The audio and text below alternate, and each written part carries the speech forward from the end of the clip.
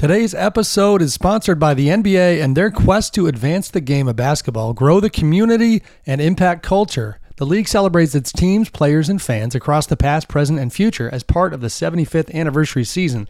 That's Game highlights pivotal moments on court and beyond, from iconic plays in arenas to the impact players have in communities.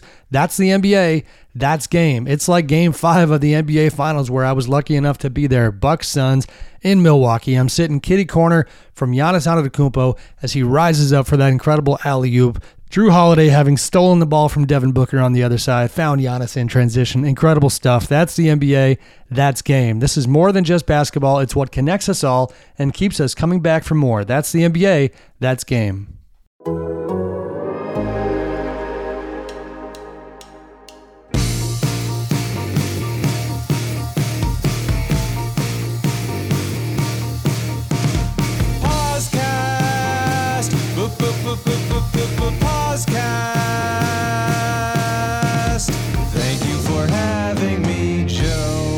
Hi, welcome to the podcast. I am Joe Posnanski, and with me is Michael Shore. Michael, welcome.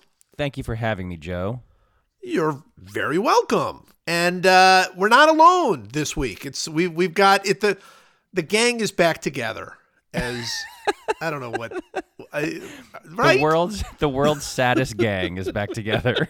The world's let's say this. Gang. The world's least intimidating gang is back together. Yeah. Well, I would say we're and sad. We're sort of the saddest gang. Brandon McCarthy's with us. Brandon, welcome. Hi, gentlemen. How are you guys? We are not intimidating. That is how we feel right now. That's right. That's how I always feel. That's my default setting. Is I'm unintimidating. Well, how would you feel? Like Brandon's very, he's 8'3", so Brandon could be intimidating. How would you feel, Mike? Brandon is an intimidating guy. Brandon is what are you really? You're 6'7", 6'6"? No, 6'10", yes, right? Yeah, 6'7", 6'8". 6'7". Okay, you're 6'7". Now you do weigh 110 pounds. So that decreases the intimidation factor a little. It does decrease the intimidation factor. But you're a professional athlete. That's pretty intimidating. Yeah, he can throw a ball and hurt you. Yeah, like if you scrap with Brandon, he has a thing he can do to cause you harm, which is just throw a baseball at your head really fast with relative accuracy. Yeah. Yes. I mean, there's no question of the three of us, you're the most intimidating. Oh, yeah, that's not even a contest. But I would say that Brandon has a studious look about him that makes him look not as intimidating as your typical 6'8" guy. Brandon, would you agree with that or no? I don't know. I've actually been wondering this lately. Like, nobody asks me for anything ever. I've never, I know athletes that just get hit up for tickets constantly and do this and do that. And I went through my whole career. Nobody ever asked me for a thing. I meet financial managers now, people who are notorious, like they pitch, they want your business. I've never been asked like, hey, can I do nothing. So I think I might have like that when people call it resting bitch face. I have that face, I think. I think I'm intimidating, or people just don't want to speak to me. So I don't know what it is exactly, but those could be two very different things, right? I mean, like you might not be intimidating, but people just don't want to talk to you. Like that could be also true. Thing. Yeah. That could be a separate thing. You might just be off-putting instead of intimidating. Yes. You would rather be intimidating than off-putting, though, wouldn't you? I don't know. I think I'd rather. I don't know. I think I'd rather be off-putting. I'd rather be I think so. Yeah, because if you're intimidating people, there are people who are looking to scrap all the time, right? And they That's might true. be like, That's true. that guy's not going to intimidate me. I'm going to go after that guy, right? And then I would just cower in fear. But if you're off-putting, that just means people are like, they don't want anything to do with you. I'd rather people not have anything to do with me than see me as a threat of any kind, I think. So wait. I just want to get this clarified. So you're at a bar. Yeah. And you're minding your own business. Right. And if you're intimidating, such as Brandon, like there is the possibility that somebody might decide, hey, I've got a lot of liquid courage in me. This is the time I'm going to go after. Yeah, I'm going to go scrap with this guy. Yeah, and I don't want that. But if you're off-putting, they're going to look at you and go, "Ugh, no, I Yes. don't, you know." I would so of 100%, I would rather that they just look at me and go like, Yeah, I don't like that guy. you've solved it then. So I'm off-putting. I'm not intimidating because nobody's ever tried to fight me. Like that's never been an issue. But that person at the bar has also never approached me. So I think that's really it. It's just Wait a minute. Now, Brandon, you would say that people never, like kids and such, never hesitated to come up to you and ask you for an autograph. Would you say that is true? Well, I think they hesitated. So you would say they were more likely to go up to some like one of your teammates than they were you to ask for an autograph.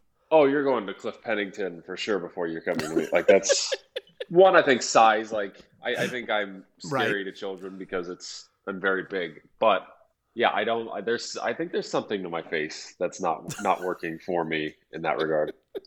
Okay, so this is an interesting question here. So you may remember I had the opportunity to call a White Sox game with friend of the podcast, Jason Benetti, last year, whatever it was. Yes. And so I took my jerk son, who was 11 years old at the time, and we were walking around. He gave us a whole tour of the clubhouse and everything, and I met a bunch of players. My son loves Tim Anderson, as do I. Met Tim Anderson. Tim Anderson gave him his batting gloves from batting practice, which ruled. And then, so we're walking out the clubhouse. He's like, let's go walk to the field. So Jason's leading us through the field, and Jose Abreu shows up. Now, if you want to talk about the platonic ideal of the concept of intimidating, it's Jose Abreu he's 6. I don't know. In my mind's eye, he's 7'8", but he's probably like 6'5". He's like He's huge. He's a solid 265. He's like a LeBron-sized guy. Right. But the most like delightful, like welcoming, funny guy. Like stopped us. Like Jason introduced him to my jerk son. They had a conversation. It was like he was so like warm and lovely. And so that's like where do you put that on this scale? Because he was definitely intimidating, but also he was like a sort of gentle giant type. So that's different from both of these versions we're talking about. He's neither off-putting nor purely intimidating. He's more like I don't know, like you felt he was intimidating, but you felt safe with him. He was like the BFG or something. He was intimidating, but he had the teddy bear quality. Yeah, it's the Jim Thome quality. Yes. There you go. Okay. All right, look, Jim Thome, that is a great example. Jim Thome is gigantic. He's bigger than Jose Abreu. He's huge. He's 6'6" at least, and huge and muscle bound. And he's not you wouldn't fight him. I mean, he's intimidating in that way. He's the least intimidating guy in the world. He's just a big lug. You just go up to him, and the guy's good. I mean, the thing that you would be scared with Jim Thome is that he would hug you too hard. Like that would be like he would crush you in his outward love of human beings, you know? So I guess there's that. Brandon obviously does not have that teddy bear. He has 0% teddy bear. That's what that's where I don't think I have enough girth for that. Like I think there's an off-putting thing right in the middle of like you have to be bigger. Maybe like you feel like you could hug this person as opposed to me where I feel like it'd just be sharp edges and bone everywhere. And so I think that takes away some of the likability. There you go. You're like a teddy bear. You're a teddy bear who had all the stuffing removed. So yeah. You're the Build-A-Bear before they put the stuffing in. You're just and you're filled with sack of no personality. You're a sack with personality. You're the sack. There's the stuffing hasn't been put in yet, but in its place are like jagged shards of glass and rocks and stuff. So because I think you're right. The image you get is if I hug you, you might slice my arm open or something. Also, one wants to hug. Like I hate hugging in general. So nobody my height is ever meant to hug anybody. Because everybody pretty much everything exists sort of right near genital level in my world. So there's no hugs for me are just not good things. Yeah. Somehow though, Jim Thome survives the hugging thing. I'm like, and Poppy, Big Poppy, huge man, but the guy we've talked on this podcast about who we think are the best huggers out there in sports. And but I think now that I'm looking at it, I think it's not about intimidation. it is what percent teddy bear you are. That's really what it comes down to. Everybody, like Mookie Betts, 100% teddy bear. Yeah. Like he has the highest teddy bear quotient of any player in the history of certainly sports. He has the highest teddy bear quotient of any short and not big guy. Like he's 5'9" or 5'10" right, pound for or pound. whatever. I think we're talking pound for pound. He's the most pure teddy bear in the game. So here's the question, Brandon. Only one of the three of us has ever actually been a professional athlete. I'm not sure if people out there know that, but Brandon is the only one of the three of us. Yeah, we should make that clear. We should clarify. So, in your playing career, who is? Let's give us a couple examples of most intimidating, least intimidating, most teddy bear, least teddy bear. Yes, very good. Of the people you played with or knew in general. And this isn't, by the way, we're not asking you to insult anyone. No. It's just like the essential, the inherent qualities of the people you played with. Who are the most intimidating or the most teddy bearish or least of each category? I think most teddy bears, Jim Thome. I mean, like just having played, like it, he really is truly that human teddy bear. Like, if you hit him, he would apologize to your hand. He just is very, very offensively nice. He is all teddy bear all the time. He also had those ears that like stuck out in this delightful way, like delightful. Just a happy go lucky looking guy, pure joy. That guy from the outside. I'll tell you what. I do want to tell you. So when I brought a friend with me to the Hall of Fame the weekend that Thome was elected. It was the same weekend that they were actually unveiling the movie that I wrote for the Hall of Fame. So I brought a friend of mine with me, and we were walking through the Hall of Fame, and like from a distance, I hear somebody shout out, Joe, and I turn around, and it was Jim Thome. And right there, number one, athletes do not call your name when they see you. Like that's, especially great athletes like Jim Thome. So that was something. And I introduced Jim Thome to my friend, and Jim Thome like immediately like went in for the hug. Like immediately. And I would consider myself, Jim Thome and I have a great relationship. I would consider him a friend in sort of that more distant way. But immediately he was like, any friend of Joe is a friend of mine kind of thing, which is such a teddy bear thing. I mean, that's just he is Brandon's 100% right. Jim Thome, number one on the teddy bear list. All right, so who's the most intimidating guy you ever played with? Yeah, least teddy bear. The least teddy bear is Vicente Padilla. He's whatever the opposite of wanting to go in for a hug is. He's that where you kind of want to get on a flight and leave the vicinity in which he is. Like that's Padilla. There's infinite stories, but there's no question he was an assassin in this life, a past life, or still is. I don't know. Interesting. He was a very, very, very different, scary person. Interesting. I mean, of course, I never would. I was about to say I never would have guessed, but like, how could I have guessed that Vicente Padilla was that guy? That's wild. Just his energy just was very was like assassin. I guess you had to meet him to know, but you saw it with his head hunting. He would constantly hit people. He didn't like Asian people, so he would hit them every time he faced them. If it was Kurt Suzuki, Ichiro, that got us into a lot of fights. Sure. He was so different in so many ways. He actually one day we come in, and this was everybody is genuinely scared of him and had no idea what he was capable of. And he comes into the locker room one day and he has like a 3-pound teacup Maltese with him and just lets it run around the clubhouse the whole day. And it was one of the most confounding things. It was like, is this really his dog? We all thought maybe it was a meal for later. We could not figure out what he was doing with this dog, and it only showed up for one day. Oh no! You never saw it again? Never saw it again. Oh no!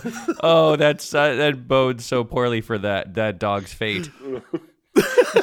That is the funniest thing I've ever heard. I would have thought, you know who had that reputation as like the least teddy bear? Kyle Farnsworth, right? Didn't Kyle Farnsworth have like everybody thought that guy was like was dangerous at all times. Yes? I never met him, but I always got the impression from a distance that he's one of those guys that he can kill you, but like he knows it, so it's like everybody just their guard goes down around him. Yeah, like no, just everybody's on the same page. Yeah, don't cross me, I'll pile drive you into Earth's crust. But it's all good before that, I guess. I'm gonna say as a general rule that if you go position by position, I would say like relief pitcher might be the least teddy bearish position, because I can like every relief pitcher I'm thinking about right now. Like I just for some reason was thinking about Jeff Nelson. That guy was not a teddy bear at all. Not a teddy bear. Like, not a teddy bear. No. But a very nice guy though. Is that true? Yeah, I really enjoyed him. Like certainly not a teddy bear like personality, but was a very, very nice guy. Much nicer than he seemed. I will say that Kenley Jansen is a little teddy bearish. Very teddy bear. He's a great answer for this. Yes. Yeah. What about Fernando Rodney? Is Fernando Rodney a teddy bear? I don't know personality wise. Like I picture him as that, and I think that's how most people picture him. But I don't know if that's reality. And I think I've heard he's just a very, very genuinely nice person. So I think he goes in there. I've heard him that he's delightful. Speaking of teddy bears and non-teddy bears, I think all of us would agree, and it was well known throughout baseball, that Jason Grimsley was not a teddy bear. That he was whatever the opposite of teddy bear is, and yet, this needs to be said. I think in 2003, pretty sure 2002 or 2003, I brought my family to spring training. He was on the Royals, and I brought my family to spring training, and my daughter at that point was, well, 1 or 2. I mean, she was, just still a little baby. And, my wife took, her, and they were playing like in the dirt and, near one of the fields. And I look over, and there's a player like in the dirt with her, like playing with her. And it was Jason Grimsley. It was one of the weird, and like, not for just like a second, like literally for like 10 minutes, like just like kind of like, digging in the dirt and laughing with her. And then, kind of she's giggling. And I thought, this is so weird. This is weirder than the teacup dog in some ways. No, nothing's weirder than that. Vicente Padilla having a teacup Maltese for one day only is the weirdest thing I've ever heard. It's the one day only thing that really makes that incredibly strange and frightening. I bet you anything. Randy Johnson in the anti-category. Oh yeah, that's good, because he's taller than you and skinnier than you and angrier than like you. He has all that plus his actual personality and what we know of it. I think he fits perfectly in the anti. Yeah, good call. All right, so before we go on to the most important issues of the day, which of course are the Cleveland Browns,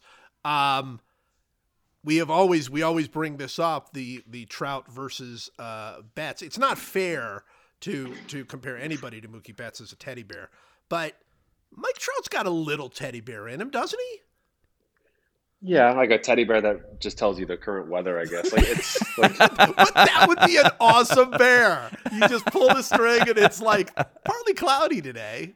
It's a relative humidity teddy bear. It's a I think you can buy it in the Sharper Image catalog. It's just a teddy bear that sits silently, emotionally, and you just if you push its head down, it just says like today's relative humidity is 42%, and that's it. That's all you get. That's all you get. And it's a nice teddy bear. It's a good one. Mookie the teddy bear asks you how you're feeling. Oh yeah, and checks in on you. Mike, just you enjoying the weather we're having? And then he's like, "You look a little down. Let's go for a walk." And he like leads you around and just tries to get your endorphins up. You get home one day, rough day. Mookie the teddy bear's got like an ice cream waiting for you. He's just like, I just did this. He calls. You get home from work and he calls you, and you pick up the phone and you're like, "Hello," and he's like, "Hey, it's Mookie the teddy bear. How's it going?" And you're like, "It's fine. It was kind of a rough day at work." And he just goes, "I'm coming over." And you're like, "No, you don't have to." And he's like, "No, I'm coming over." And he shows up at your house and he's got like fresh baked brownies. Right. And he's like, "You and I are gonna sit down and we're gonna watch Fried Green Tomatoes and we're just gonna relax and have a great time." And then by the time he leaves, you're in the best mood of your life. Yes. And then Mookie the teddy bear just goes on, and that's it. Yeah, I think that's right. Right. He's the best living person, Mookie Betts. He just got married. We should say congratulations to Mookie. Yes. Or engaged or married? I can't remember now. I think it's engaged. I don't know. But I think so delightful. too. But I want I've never met the man. He doesn't even play for my favorite team anymore, and yet I spend a good deal of my time being concerned about whether or not he's happy enough. Like I just want to know that he's happy and living his best life, and it seems like he is. He's a very wealthy man. He loves what he does. He won a World Series. He's a MVP. But I still am worried that like there isn't enough. He deserves so much happiness that Yes. I think all the time about like, man, I hope that enough happiness is coming into his life. I think we all feel that way. I think we all see the news and we all go, how is this affecting Mookie? That's mostly what I think. Most of the news I read about anything that's going on in the world, I'm like, I hope Mookie isn't too upset about this.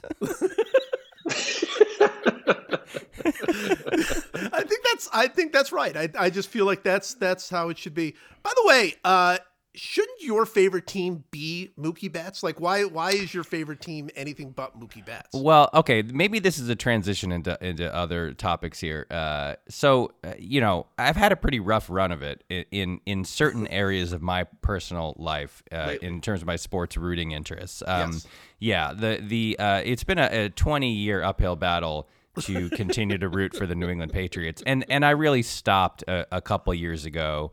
And I haven't been an active fan of the team in a while. There are other recent events in which we don't have to go into that put yet another nail in that coffin. Yes. But you know, the Red Sox, the difficulty of rooting for the Red Sox is a fairly new phenomenon. Because it really started. You know, the 2018 season was obviously magical. But then a bunch of stuff has happened, including trading Mookie Betts, including the sort of dissolution of the team, the destruction of the farm system, and then you know, a bunch of other stuff. And so there is like I find if I'm one of the New York Times needles of like which way am I going? Who's going to win this battle, the Red Sox or the Dodgers? Like right. the needle is fluctuating right now, wow. and it's heading back towards the Dodgers. I mean, this has been you know, I've lived in LA since 2004, so it's not surprising that I would be drawn more toward the Dodgers every year, and Mookie joining them sort of, you know, went over the top.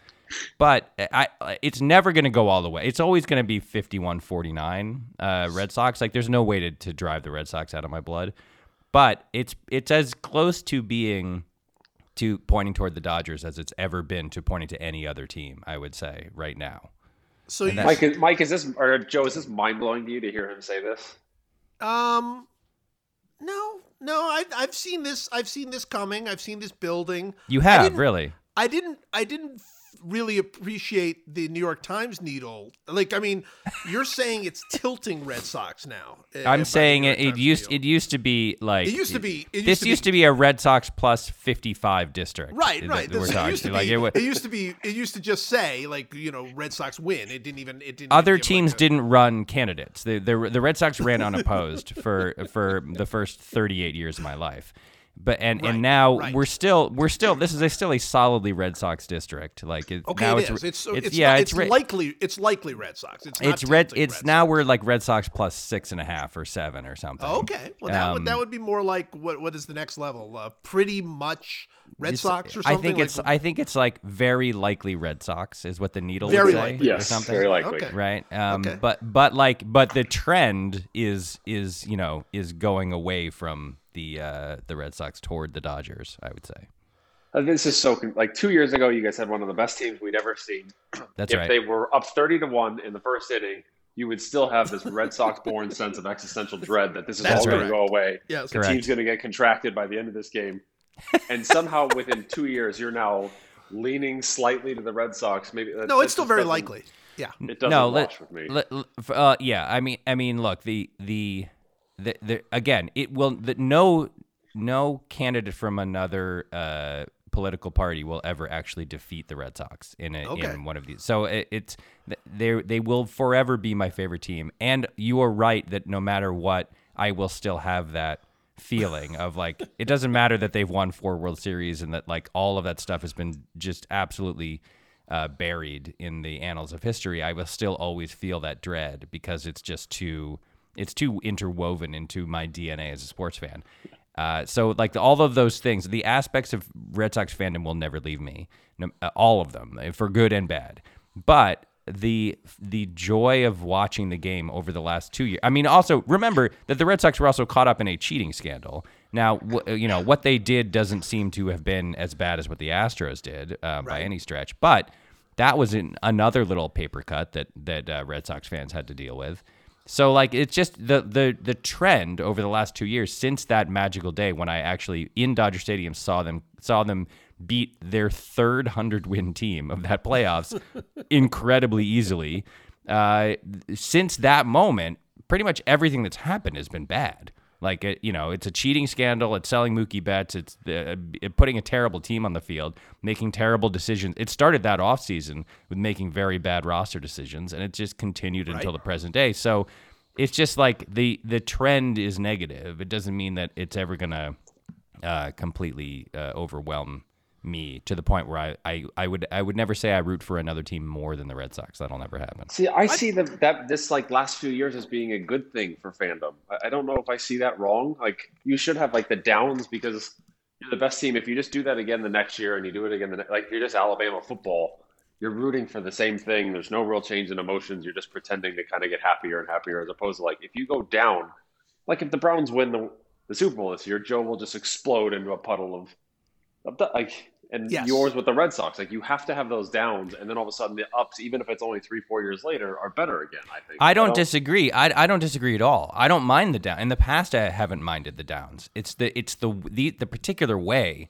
that the down has occurred was they gave some honesty in your downs. Yeah, they gave Dave Dombrowski gave very bad contracts to the wrong guys in the aftermath of that.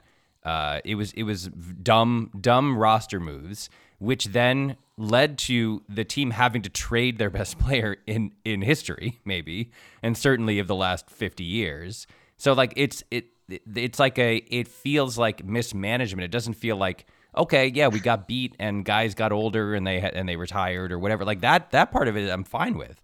It's just the way that it's all gone down has been kind of unpleasant. And so I don't mind the downs. The one of the worst years that the team had in this run before now was the year before. It was, I think, Mookie's rookie year. I think it was where the game ended on a complete game shutout where he robbed a home run over the right field fence. That year they were terrible, but I didn't mind it. I liked watching the team. It was like they have these young guys who were like coming up through the system that you can get excited about. That part of it is fine. It's this way is way worse, I think. I'll tell you what I think this means, Brandon. What it means is that Mike, after all these years, has finally forgiven you and I for the Red Sox Yankees practical joke that we played on him a couple of years ago, 3 or 4 years ago. Mike, right? That's gone, right? Just to be clear, I will never forgive you. It was the single meanest thing that anyone has ever done to me in any arena, and I'm not kidding. I still like I'm in the quick of my skin. With you just bringing that up, like I want to put my fist through a wall. We should explain what you're talking about. Yeah, right? For those that can't remember, this was during the Red Sox Yankees playoff game, right? And Mike was in a meeting, so he could not watch the game, which left it basically for him to check the phone for whenever Brandon and I would send him texts to sort of keep him update. And I believe it was Brandon who started it off with "Oh my God." Is that right? I don't remember the details now because I've blocked it out of my memory. But the Red Sox were up huge. They were up big. They were up like 7 runs. Yeah, 7 or 10 or something. Yeah, it was a huge amount. And Brandon laughs at me as he did earlier in this podcast because I'm so full of doom. Especially when it comes to the Yankees. And so you guys decided tacitly or explicitly to basically start, and you did it so well. It was so expertly done. He just started texting like, wow, or like, oh my God. No, I think Brandon said, oh my God. And then, I was like, what? And he was just, and then I said, that is unbelievable or something like that. and then Brandon, do you remember, you texted something like, I don't know if they can come back from this or something. I don't remember specifically how you went after him.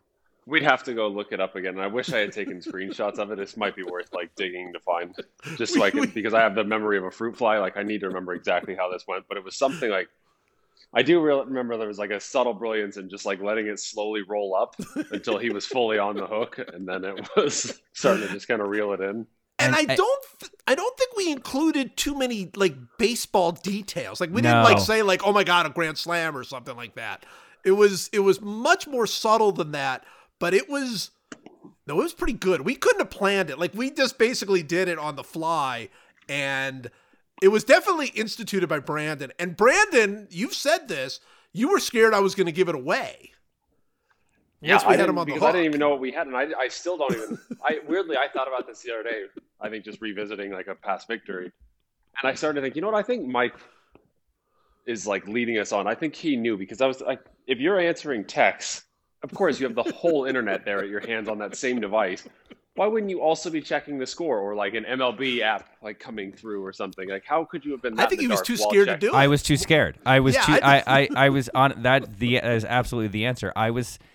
Once you started that, my brain filled in all of the blanks. Like my brain was like, okay, I know what this is. I know exactly what this is. This is a Gary Sanchez 3-run homer, and now and then I just my brain did all the work, and I was too scared, and I was thinking like, and I went back into kind of superstition mode where I was like, if I just don't, there's nothing I can do. I can't control this. If I just don't look, maybe somehow they'll get out of it, and it'll be okay. It'll be okay. And I couldn't. It was a situation where I was in a meeting that I wasn't running, but that I had to kind of be there for. And so I couldn't just get up and walk over to a computer and like look. But even if I could, I don't think I would have, because I was too scared. And so I was just I got into this. Just as some context here, in 2004, in the ALCS, they go down to the Yankees 3-0, as we all know. We were making the very first episodes of The Office. That was season 1 of The Office, was shooting in October of 2004, and I was so. And for the first 2 games, the producer of the show, this guy named Kent Zabornak, knew that I was a huge Red Sox fan and figured out a way to get a TV with service into the soundstage so that while we were shooting the episodes, I could watch the show without sound. And then they got destroyed. They got blown out in game 1. Schilling's ankle was hurt. They got blown out in game 2. Game 3, they lost 19-8. And after the 19-8 game, I was like, don't bring this monitor in anymore. Like, I can't. This is awful. I hate this. I don't want to watch this. But I couldn't quite bring myself to just not understand what was happening. And so there is a Red Sox message board called Sons of Sam Horn. Sure. And they do game threads. And this is, think about how primitive this is. This is 2004 internet. I logged on to the game thread of game 4 and just kept refreshing it. And like, you're not getting a lot of details. You're just getting like, woo, or like, thank God, or people just posting like, yes, or whatever. And my brain had to fill in the blanks of what was happening in order to understand what was, instead of literally just watching the game or like going to ESPN or whatever. So so then they win game 4. That is how I watched games, watched in quotes, games 5 and 6. Was literally on the game thread of Sons of Sam Horn. And then when it came to game 7, I was like, well, now I have to watch this because this is too historic. But for 3 full games of baseball, by the way, long games, 5-hour games, extra inning games, 12-inning games, 14-inning games, I was literally just refreshing a game thread on a Red Sox message board because I was too scared to actually look at what was happening. So all this is to say, simply, that bit that you did was, you could not have found a more willing brain to buy into exactly what you were doing, because I'm so used to filling in the blanks of baseball games like that.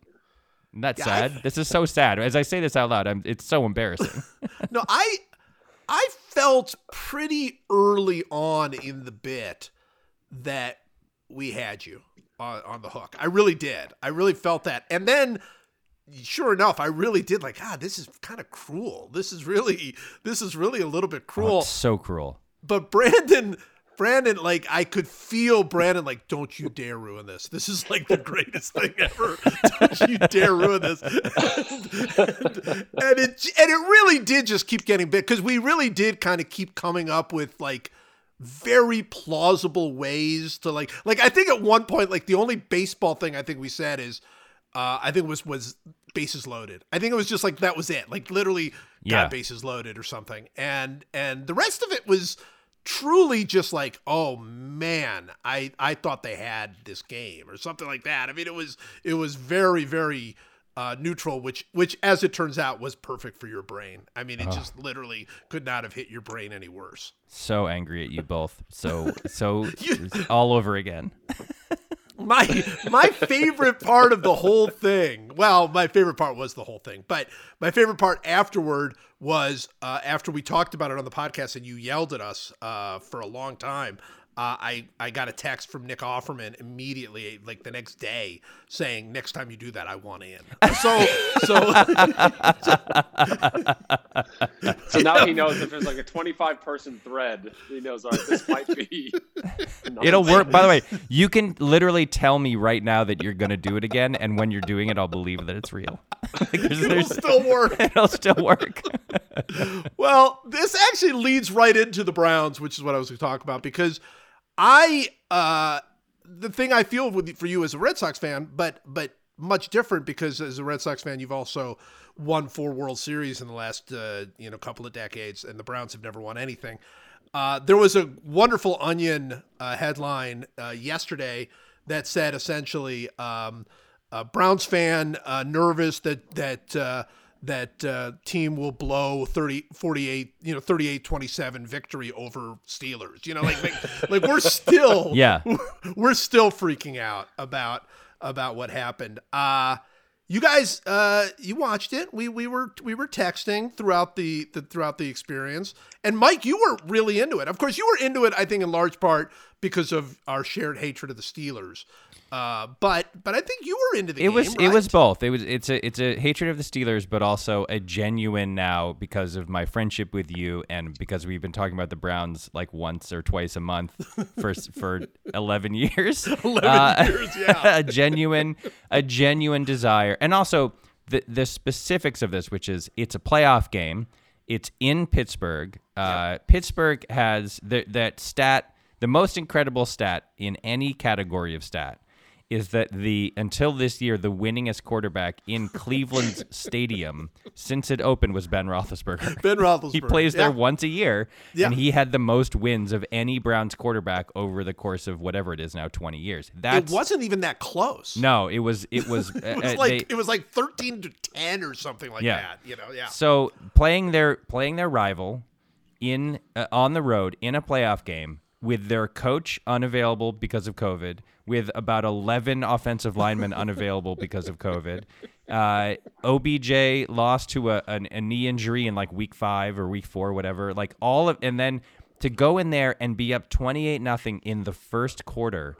It again, I know that I bring everything back to the Red Sox, but it was Game 7 in 2004. Yeah. It really was. It was like you're sitting there and you're so nervous and you blink and your team is up 6-0 in our case, or 8-0, and then in your case 28-0, and it is like that. It's like the analogy holds in every dimension, including the fact that we all knew that the Steelers were going to mount a comeback. That there was no chance.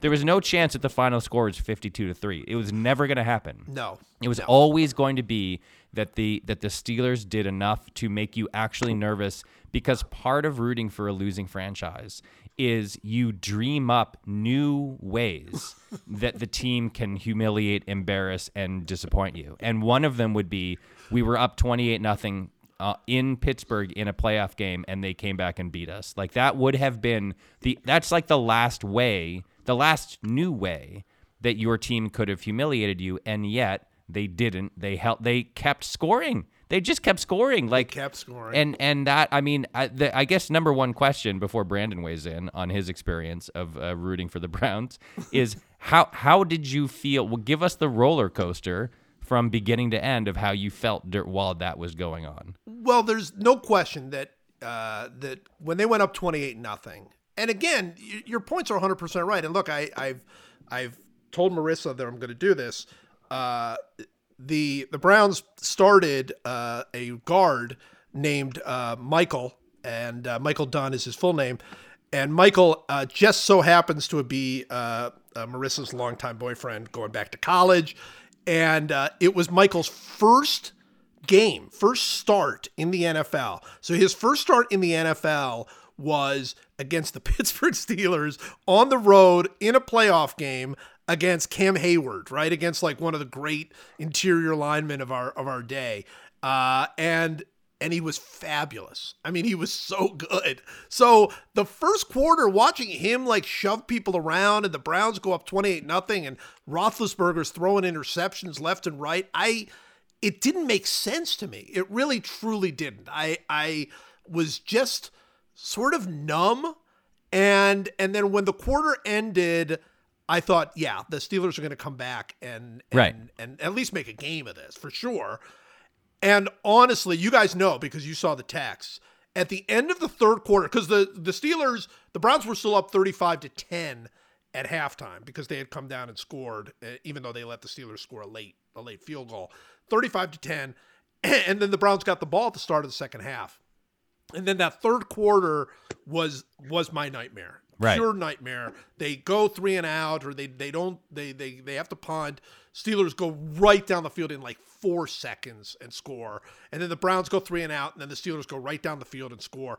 And at the end of the third quarter, start of the fourth quarter, because the Browns punted again, I texted you guys, they're going to lose this game. At that point, I would say they were up 11 or 12, I guess 12. And I honestly, if you had given me odds, I would have said 10-1 the Steelers were going to win the game, outright win. There was not even the slightest doubt in my mind. And you would have said they were going to win by 10 or 12 points. Yeah, that's right. It wasn't even going to be close at the end. Exactly. And then that's when Nick Chubb threw an interception. Oh, well, Nick Chubb catching that 40-yard touchdown. Chubb, to me, that was the key, because like it was like chipping away, and then suddenly, like in a very short amount of time, the Browns scored again. And what it meant was like the magic of the first half hadn't totally worn off. That like there was more, that they were like, all right, we're taking all these body blows and we're still fighting. Like that to me was the biggest moment of the whole game, I would say. It was, but you will remember the Steelers then scored in like 4 seconds again to pull within. And then you texted me what they need here is an 8-minute drive. And then they went on like an 8-minute drive. Yeah. That was to me like, then, that whole moment, I mean, of course the Taki interception was huge. And I mean, there were so many moments, but they went on that long drive that ended up being a field goal, but that put the game away. And man, I mean, no, I was freaked out. I mean, Brandon, you could tell I was freaked out. I just looked at your 3 texts in a row, which was full-fledged panic now.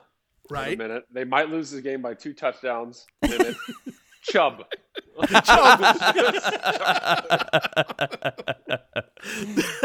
That's exactly right, and that's exactly how I felt. And of course, I was watching the game with my youngest daughter, who is a Browns fan. My older daughter is a Chiefs fan, which is a whole other thing that we got going this week. But this is the first time she's been through anything like this as a Browns fan, right? She's never even.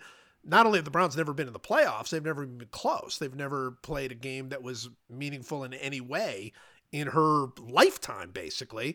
And so she's like looking to me throughout the game. She's like, "Dad, they're not gonna lose this game, right?" And I'm like, I can't tell you that. I can't in good conscience tell you they're not gonna lose this game. But when Chubb scored the touchdown, I did say, okay, you know what? They're gonna win this game. I mean. There was still some shaky, panicky moments after that, but you're right. It was Chubb just absolutely going through that deep. What a player, by the way, he is. And you know what? They're a good team. I mean, that's at the end of the day, look, their defense is not particularly good yet, and it was also really hurting from some COVID players missing. But they're a pretty good team. Yeah. They really are. Their offense is great. Like their have a great offense. Really good. good. Yeah. Now here's what I want to ask Brandon, because Brandon and I have had arguments in the past about like he doesn't really like it when teams with long droughts like win things. He wants the teams with the long droughts to continue to lose so that the narrative just builds and builds and builds forever, which I think is so crazy.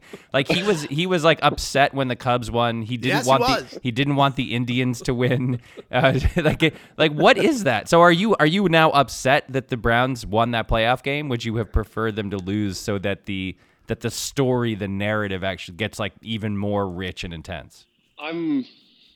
No, but there's also 3 more rounds to go. So I know that there's like 3 more huge heartbreak waterfalls to get past. So I realized obviously that should have, I know I texted her in the game and I asked Mike, do you want this to be really crazy, whatever at the end? And you said, why did you include me in this? And you were absolutely right. And so I was thinking like how silly it is to watch sports when you have no rooting interest. Like I legitimately did not care who win that game. I don't have feelings for either one of the team. But it's 28-0, so I just want to see, like, okay, I'm watching one of the most historic football games ever. It's going to be 28-0. Steelers come back and win or something. I want to be watching that if I'm going to be spending my time. And then you realize, like, you're living and dying by every single yard that's happening. And then I remember like any sports match I watch where it's my team, and I'm going crazy the whole time, and the amount of people who are just watching going, I don't care who wins. This is all fun to watch. This is gravy. So I shouldn't be on threads with people who are really involved with their sport, but I don't hope that Cleveland doesn't win. Like, I'm glad they won that game, and I'm honestly okay if they win the Super Bowl. I just want it to be as painstakingly tough as it can be for Joe, if that makes any sense. I want him to have the ultimate glory. That would be great, but I need to be entertained a lot during it. Along the way, yeah. I noticed that like when LSU is playing, I don't text you and Mike in the middle saying, don't you really kind of wish they would just get destroyed here? Wouldn't that be like more fun if LSU would get bombed here? If Liverpool would just blow this 3-0 lead or something. It felt a little out of place in the middle of the game to be texting Mike like, hey, don't you actually kind of wish the Browns blow this game? Yeah, that was uncool. Also, he has this other thing when Leicester was making a run at the Premier League title. It was like, I mean, this was the craziest story ever, right? It's so much crazier, much crazier than the Browns winning the Super Bowl this year was Leicester. There was a famous story of a guy. One guy had put a 5,000 pound bet or something on Leicester to win the league, and the bookie had actually written, or the sports book guy had written "When Pigs Fly" or something on the ticket, and he was like, because he was like, I don't know, 800 to 1 or something like that, or 10,000 to 1. So anyway, they had this unbelievable run where everything went right, and Jamie Vardy became the best striker in the entire league. Yes. And so going into this last game, or like the last couple games of the season, Brandon was still rooting for things to like go down to the wire. Like he wanted Leicester to lose. He wanted whoever was chasing them, Man City or Liverpool or whoever was chasing them, he wanted them to like win. And he wanted it to be like down to like Leicester has to score a goal in the last 2 minutes of the last game in order to win the title. And I was like, this is insane. Like, just let them have this. This is a thing that their fans have never thought they would see ever in their lives. Like, just make it easy on them. And he was like, no, don't want to make it easy on them. I want it to be, he just wants like maximum drama at all moments. You want movie drama in everything that happens. You get all the way through that and they get to the championship game. And within 3 minutes, it's 35-0, and you find out in reality that they didn't win that game on a Statue of Liberty play at the end of the game. They won it 72-3 or whatever the real life score was. You'd be so pissed off. You're like, what the hell is this? Just make some shit up for me here. That's all I want in real life, and I don't think that's too much to ask. That Leicester collapses a little bit, and then right at the end, they pick it up and get it through the wire, or they're down 45-0 to the Chiefs at the beginning, but then it turns out this weekend, they get past them by 1 point in some heroic play at the end. That's all I'm asking for. I'm okay with the results being the same in the end. I just want it to be really worked for. So long as it's not my team, then I want them to win 100-0. You know the famous line by the legendary Yankees owner of the I can't think of his name, the Rupert guy, Jacob Rupert. He said that the perfect Yankees game was the Yankees taking a 10-0 lead in the first inning and then slowly pulling away. That feels to me like, as a fan, yeah, I you know what? 28-0 didn't feel that great because it happened so fast. And I knew there was so much time left, and I knew that the Steelers were going to come back. So, you know, when the fourth quarter felt great, but like that's dangerous too. I just would like, if they'd gone up 28-0 in the first quarter and then been up 41-0 at halftime, I would have felt okay. I think I would have felt better, but my point with this stuff is, like, if it's a long-suffering team that has had more than its share of heartbreak and disappointment and sadness and everything else, when it gets to the very, very end, like, make it easy. You make it easy. Just give them one day, give them one game where the team is just like partying like Brazilian soccer fans for the entire time, just like rocking out and just slapping high five and being happy. Like the perfect scenario was the 2004 ALCS, because they almost lost Game 4 and got swept, and then they in a miracle came back and won it. Game 5 goes into extra innings, and another miracle, they win it. Game 6 goes into is in New York, and it's like and all this crazy stuff happens. A-Rod knocks the ball out of Bronson Arroyo's hand. Like umpires twice, whatever. Yep. Okay, we've had enough now. Like in Game 7, let's let Johnny Damon hit a bunch of home runs and just like celebrate and like let the pressure off. It doesn't have to be like, if it's a team like the Browns that has had so many heartbreaks and so much awful stuff happen to them. Like, just for this one, I wanted it to be 55-0 because I just wanted it to be this like cathartic relief, and yet there is an argument, of course, that like the Steelers coming back makes it a little more satisfying or something. I don't think it did. I would have been just as you would have been happy. Just as happy if in fact probably happier if it had been like, oh yeah, they just ran away with it. Well, I'll ask you this, Mike, and because I know what Brandon's answer was this: how fulfilling was the 2004 World Series? Which is a 4-0 sweep. Oh, it was the best. It was the best. I was so. Did you want that to go 7 games? No, no. I wanted them to win 20-0 in 4 straight games, and that's essentially what they did. The Cardinals never led in an inning. They never led, and it was perfect. It was the perfect way to win a World Series, because the drama, the real World Series, was the ALCS, and so once you get to the World Series, you want it just to be a formality. You want zero drama. You don't want any drama. You've had enough drama. And I don't want to ever be an Alabama football fan where it's like my team is just every year relentlessly destroying everybody. I don't think that would be that fun after a while. You do need the ups and downs. You do need drama. You do need heartbreak in order to make those moments sweeter. But again, I'm a Red Sox fan. You're a Browns fan. We've had plenty of that stuff. Like I don't need more of it. Like I've had enough of it. I know what it does for me, and I'm done. Well, you know what I would say is, Brandon, I'm sure, you probably hated that 2004 World Series. You probably wanted that thing to go 7 and have Red Sox fans like in panic throughout. Well, actually, here's a better question. Here's a better question. Hold on a second, because the next year, Brandon won a ring with a team that swept the World Series in 4 games. That's right. So as a member of that team, that White Sox team, were you looking for your own team to have more drama and heartbreak, or did you just want to sweep and get your ring? When you're sitting in the dark, like I said, if you're the fan, I absolutely get Joe's point. I get your point. You want a quick, like, no muss, no fuss World Series. Let's get it over with. We won. We're the best. So from my vantage point, of course I want it over fast. But I do remember as a fan, I think this all started in 2004, being so disappointed. Like, you're like, oh my God, if that's the appetizer, that Yankees Red Sox series, how good is this going to be? And then 5 nights later, or whatever it is, it's over. Nothing ever happened. You're like, they shouldn't even play the series. It was such a letdown and a formative year for me. I think it was 2021 for that. Like, okay, now forever, I'm going to root for chaos. I don't care who actually wins. Just give me the most. So sure, like it's hypocritical, but so wait a second. You're like a supervillain, And your origin story is the 2004 World Series. That's exactly right. And so That's exactly right. you're an agent of chaos, and your origin story is my like salvation story. That's insane. That's I didn't put this together. This is you became an evil person because of the thing that brought me the greatest joy.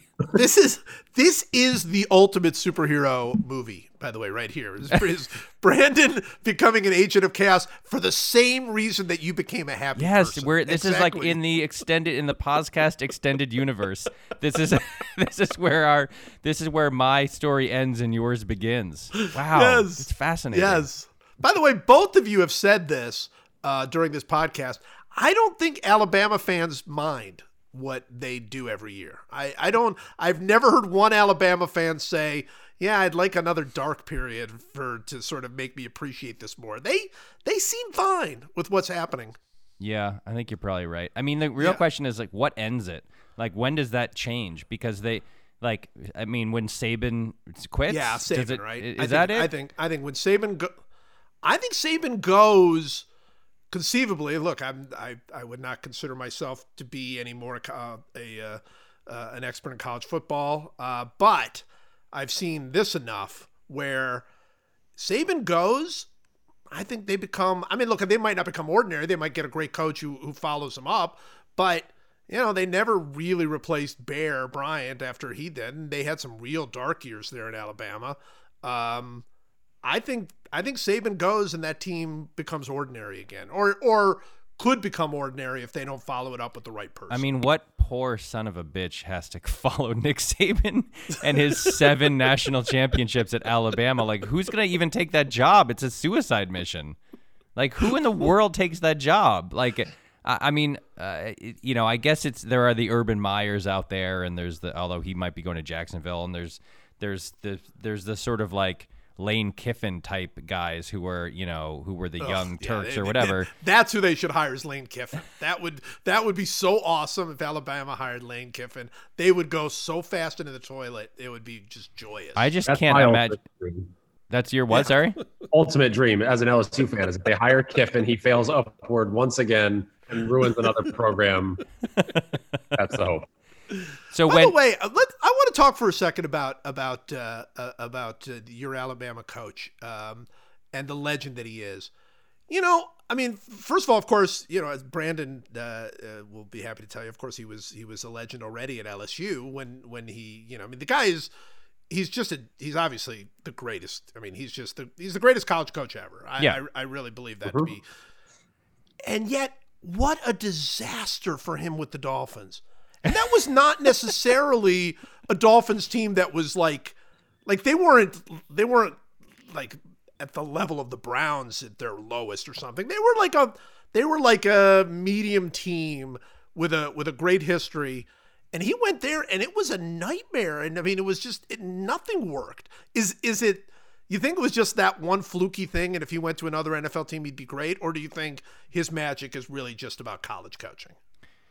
I think a little bit of both can be true. I think if he went back now, it'd be more successful. Like he has, 12, 13, 15 more years of experience under his belt and kind of changing and evolving in Alabama. I think he was still very hardline at LSU. He was hated by all of his assistants. Players didn't love him. And then I think he took that same hardline to the NFL and tried to put like a square peg in a round hole. But so I would assume he's probably better at that now and has evolved. But I think that's probably why it was such a disaster so quickly. And I think he'd be better. I mean, it's very funny that it was such a disaster. It really is. It's like, because really is funny. It's like it seems, and who knows if this is true, but it seems from the outside that it's like he believed his own hype. He believed that he is like the greatest football coach, not college football coach, but just football coach. And it seems to me that he went to the pros and talked to a group of grown men the same way that he talks to a group of children. And the grown men were like, yeah, no, you can't talk to us like that. I don't know if that's what happened, obviously, but that's definitely what it seems like. That they were like, you can't scream, like him and Krzyzewski and all those guys, they spend hours on end screaming as loudly as they can at a bunch of kids who are not paid and whose entire futures are wrapped up in him continuing to like them. right, and believe in them and think that they're good. And so it's just yes sir, no sir, yes coach, no coach. And then he goes to a pro team, and you've got a bunch of very wealthy men who are 28 and not 19, and he screams until his face goes red, and they all look at him and go like, "What are you doing? Like, you can't talk to us this way." I don't know if that's what happened, obviously, but I bet it is. I bet it's at least part of what happened. Now, on the other hand, I've always thought that. Well, it's just you look at the guys who have had success in college and then the pros, and they're guys like Pete Carroll. Pete Carroll's not a scream until your face goes red kind of a guy. And I just kind of feel like there is, I don't know which one Urban Meyer is. I don't know. Who knows? And it's obviously nothing is this facile in terms of an explanation of success in the pros. But I just can't help but feel with Saban. Like, I feel like if Krzyzewski tried the same thing in pro basketball that he tries at Duke, I don't think it would go over that well because they're not children who rely on him for their future. So who knows? But that's what I believe and deeply hope is what happened to Nick Saban. Look, there are not very many people who have excelled both in college and specifically. We can talk specifically in football. I mean, it's really very, very rare in basketball. But in football, I mean, it doesn't happen that often that a coach is successful. Like Jimmy Johnson was successful in college and in pros, but Jimmy Johnson literally was an NFL coach when he was coaching the University of Miami, right? I mean, like that was basically an NFL team that he coached, including probably they had a higher payroll than the Browns at the time, which is fine, by the way. I wish they all had payrolls, but so that worked. And then Pete Carroll was an NFL coach who went to college, who came back to the NFL. Right. Good point. I always thought like he was more of an NFL coach who succeeded in college. And I think that seems like an easier way to go. Although Mike, I know you being a Michigan fan, you might not see it the same way. Woof. But I think it's super duper hard. And I don't know if that's what happened with Nick Saban, but I want to believe that's what happened with Nick Saban. I just want to believe that he is so perfectly suited because it's not just college kids. I mean, they're young college kids, right? I mean, they're freshmen and sophomores that he tends to, and juniors. I mean, they leave after their junior year, as they should. I mean, these are young guys, and then suddenly you're in a room with like, your quarterback is about as old as you are, and your offensive linemen are 28 years old and have been beaten up, for 5 years, 6 years. You're not going to put up with that. Why would you? Yeah. Brandon, as your LSU fandom waned, I feel like I hear you talk about it less. It hasn't. Oh no! That's why I talk about it less. They were miserable this year, and it was an atrocious team. Like that's the only thing that's not changing. That's there. So that you as a huge Brandon, you as a huge LSU fan, and you are like that and Liverpool I think are tied for number one in your world, right? As a huge LSU fan, when it comes to the NFL, like, do you follow? Like, I mean, would you become a Bengals fan because Joe Burrow went there? Like, is that like a thing for you? No, I mean, I grew up a Niners fan, and I'm still like.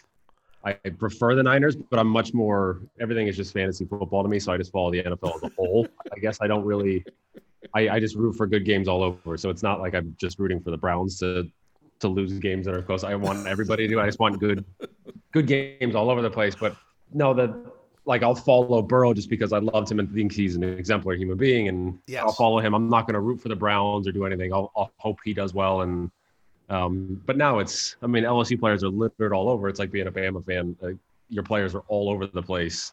You just kind of root for the players and the ones that you really liked in college and go with that, I guess. How do you feel about Ed Orgeron, that insane, gravelly voiced monster that runs your team now? Oh, that voice. I hate that I went back on my instinct, which was a couple years ago. I thought this was an absolute mess of a hire, and I thought it was weird. And then he puts together the greatest college team ever and the greatest college season ever. And I was like, okay, I was clearly wrong. Let's reevaluate all this. And then 6 months later, it was like, I think they should fire him. They should find something. I was right. So I have no idea how to work on my decision making or my thinking, but I don't know. I think he's fine, and I think he's an extremely unpolished. He's not Saban at all. I think he has some upside, but overall, I think he plays up that caricature too much and does too many weird things and kind of gets a taste for himself. This is an interesting question because so the Eagles just fired Doug Peterson 3 years after he won a Super Bowl, which is a thing that Eagles fans had been waiting for their entire lives, right? And then 3 years later, boom, gone. So the question is, is that the length of time that a championship gives you? 3 years? Is that true in every sport? Like, how many years does a championship in different sports buy you as a coach before your fans call for your head if your team isn't good anymore? This is a great question. We're talking just pros, right? Because I think in college, no, I don't know, because like Ed Orgeron put together that crazy team, wins the national championship, and now this year they were garbage. And like, if Brandon, serious question, if they were this bad again next year, would you say that LSU should fire him? He's ready to fire him now. Yeah, but that's over different. It's not just over results. Like there's the Title IX investigation. There's the sexual assault and rape cases that were possibly covered up. Like there's a big investigation that's going on there that has a chance to actually kind of crush the program and show that there was some really bad things happening that he was at the top of. So like, that's the thing that clouds the whole thing. So no, I wouldn't say it that fast if they were just. But I think it's a relative bad. Like when you see what the top looks like, that once you have a team like that, it should just be a machine that self-sustains as long as you stay out of the way, a la Saban or Swinney at Clemson. And you realize like he can't even do that 1 to 2 years after. That means there's a serious flaw, and like the outlier was the good year. So then I would advocate for it. But like right now, without the whole investigation, I wouldn't be saying fire Orgeron. I'd be saying fire Pelini and fire the staff. But if it happens again and all that's going on, then sure, let's remove him. So I guess we should say, absent other issues like investigations and scandals and everything else, like if it's just about on-field quality and bad play, how many years do you get? How many years does a championship buy you? I think it's 3 is probably the number. 3 years of sucking. It buys you 3 years of sucking. Let's start with the NFL, all right? Because I think the Peterson thing is an amazing. First of all, it's Philadelphia, so that town is obviously very difficult and tough. But that it's not just that Doug Peterson won the Super Bowl 3 years ago. They made the playoffs the last 2 years. Yeah. I mean, they weren't particularly good, but they made the playoffs last 2 years. Like 2 years ago, they won a playoff game. Last year, they made the playoffs. This year, they were terrible, but it was such a weird year. So that tells you it's at least, like 3 years is the most. Like I think if you have 2 really bad years after a Super Bowl, they're already talking about firing you. I think that's what, at least in certain towns, certainly in Philadelphia, you don't get any leeway. But there's no way that if you win a Super Bowl and you have a bad year and then a second bad year, there's no way that the team fires you after that second bad year, unless it's like you literally go 1-15 or something. I think you get that third year, and maybe you're fired in the middle of that third year. Middle of the year, or something. That could be.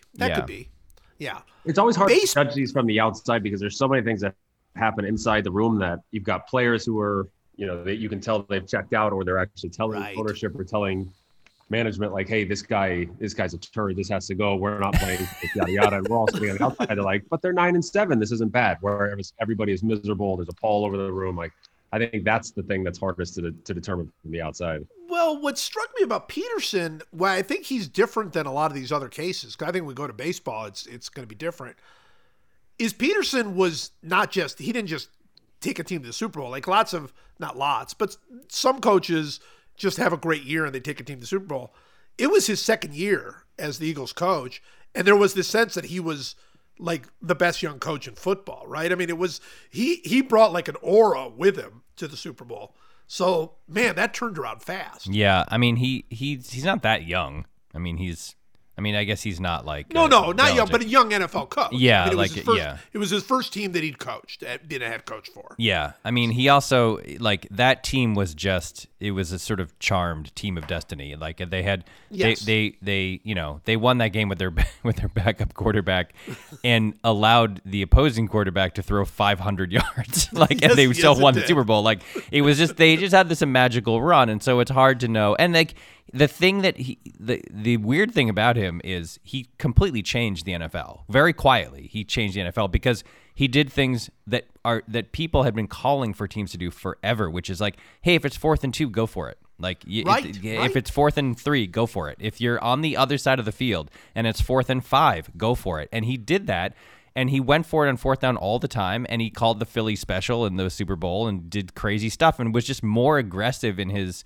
approach to the game than anyone else had been. And now everybody is. Now everybody does that. Everybody sees that, like, if you have a quarterback who completes 2/3 of your passes, which every NFL quarterback does, and all you need is 2 yards, and you're on anywhere close to the 50, you should go for it. It's a better bet, because guess what? The other quarterback also probably completes 67% of his passes, and everybody's scoring all the time. And so, like, that was that, in my mind at least. I could be wrong, but I feel like that was largely Doug Peterson did that stuff. And so it's pretty wild that the guy showed up, won a Super Bowl, changed the NFL, went back to the playoffs, and then is fired. That seems really crazy to me. And that's what I'm saying. It happened fast for a guy that I think did have a big impact.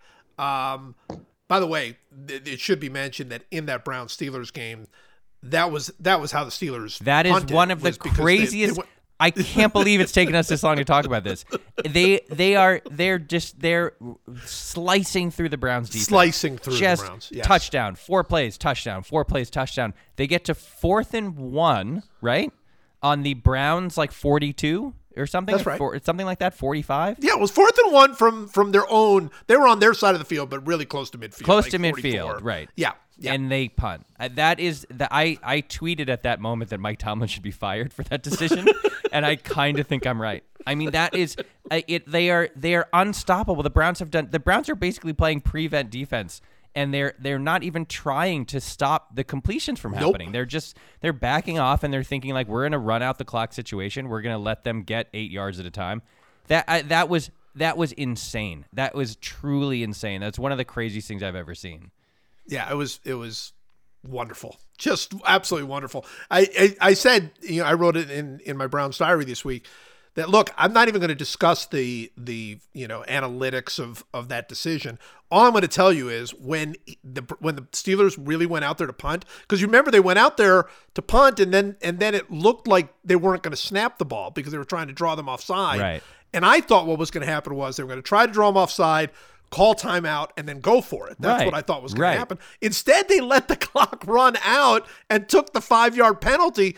I was in heaven. I was so happy that they had decided to punt in that situation. The only thing that scared me was that they were going to go for it. I mean, truly insane. Awesome. A truly insane situation. Yeah, it really was. It really was amazing. All right. Let's talk one more time about because I think it's really interesting in baseball. You win a World Series. I don't think maybe it's going to give you 3 years, maybe.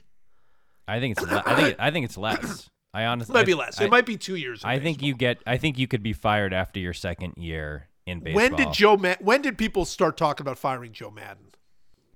Like pretty soon after. I mean, even though they went to like the championship game the next year, I think in 2019 people are already like, yeah, we're sick of that guy. But they won. Okay, wait. They won in 2016, right? Right. So, and then he was fired in 2019. Well, yeah, they didn't. So that was 3 years, right? So he got 3 years. He got 3 years, but it wasn't like that last year. Really good years. Yeah, it was supposed to be after 18, right? Because that last year we kind of knew it was coming. Yeah. So and there were 2 really good years. I mean, they won 92 and 95 games, but even then, everybody's like, yeah, I'm sick of this guy. Enough elephants on the field or whatever the heck Joe Madden was doing, Brandon, what happens in a clubhouse when a manager is fired? Like what do you guys all text each other and communicate, or do you just all sit around and wait for the announcement about who is going to replace him? Like what is that process like? What happens? Nothing. I guess, yeah, maybe a text thread, but it's the thing with baseball. Like if at least if it happens in football, like that's where it's a big deal. Like that's your whole offensive plan, your scheming, everything. Baseball, it doesn't matter. Like if the manager didn't show up for a week, I don't know that anybody would notice. They would notice the human not being there, but not the actual coaching presence. It would just be like that's fine. That's why like the manager in baseball is the least important position of all the managers across all the sports. Like they certainly have importance, but it's in much different ways. but it's just sort of like, okay, so-and-so's been fired, I guess. What time do you get into the yard? And that's really about the end of that conversation. So you're saying that the manager plays almost no role in your life as a player. I think there's like the timekeeper of the room and like the general like vibe of the room, but still so much that is dependent on the players in it that I always think like the best baseball coach would be the guys that you want over to your dinner party, that you know that you can invite 10 people from different walks of life. And that guy would, by the end, everybody go, you know what? I really like that guy. That guy was great. Like he's just able to get along with everybody, communicate with everyone, and just sort of move on. Like the baseball decisions, there's a bench coach, there's other coaches there to help make the decisions. Now there's front offices. And so like your actual business, your baseball genius isn't so much on test all the time. It's just, can you manage a room, work a room, and make everybody feel valuable and feel kind of the Jurgen Klopp thing. Does everybody feel motivated and ready to play for you? And then you just sort of have to kind of sit in the dugout in your uniform and keep everybody happy. Right. It's the Billy Beane thing where he hired Art Howe because Art Howe looked like a manager. And he was like, that's what's important. He looks like a manager. Look at him. He looks like a manager. You want somebody in there who just looks like it. I think that's great. Does this sound familiar? You've got one device that lets you catch the game live, another that lets you stream your favorite shows, you're watching sports highlights on your phone, and you've got your neighbor's best friend's login for the good stuff. Well, I want to tell you about a simple way to get all that entertainment you love without the hassle, and a great way to finally get your TV together. It's called DirecTV Stream, and it brings your live TV and on-demand favorites together like never before, so you can watch your favorite sports, movies, and shows all in one place. That means no more juggling remotes and no need to buy another device ever again. And the best part, there's no annual contract. Yes, no annual contract. So get rid of the clutter and the confusion and get your TV together with DirecTV Stream. You can learn more at directtv.com. That's directtv.com. Compatible device required. Content varies by package. Today's episode is sponsored by the NBA and their quest to advance the game of basketball, grow the community, and impact culture. The league celebrates its teams, players, and fans across the past, present, and future as part of the 75th anniversary season. That's Game highlights pivotal moments on court and beyond, from iconic plays in arenas to the impact players have in communities. That's the NBA. That's Game. It's like Game 5 of the NBA Finals where I was lucky enough to be there. Bucks Suns in Milwaukee. I'm sitting kitty corner from Giannis Antetokounmpo as he rises up for that incredible alley-oop. Drew Holiday, having stolen the ball from Devin Booker on the other side, found Giannis in transition. Incredible stuff. That's the NBA. That's Game. This is more than just basketball. It's what connects us all and keeps us coming back for more. That's the NBA. That's Game. All right, let's go to our draft really quickly because I'm very excited about this draft. We are drafting honorifics. That's right. Is that That's right. That the yeah, way, honorifics. We're drafting honorifics. It's the titles and things that you call people who have form of address. Forms of address. The way you address for various That's people right. in various ranks of different societies. Yes.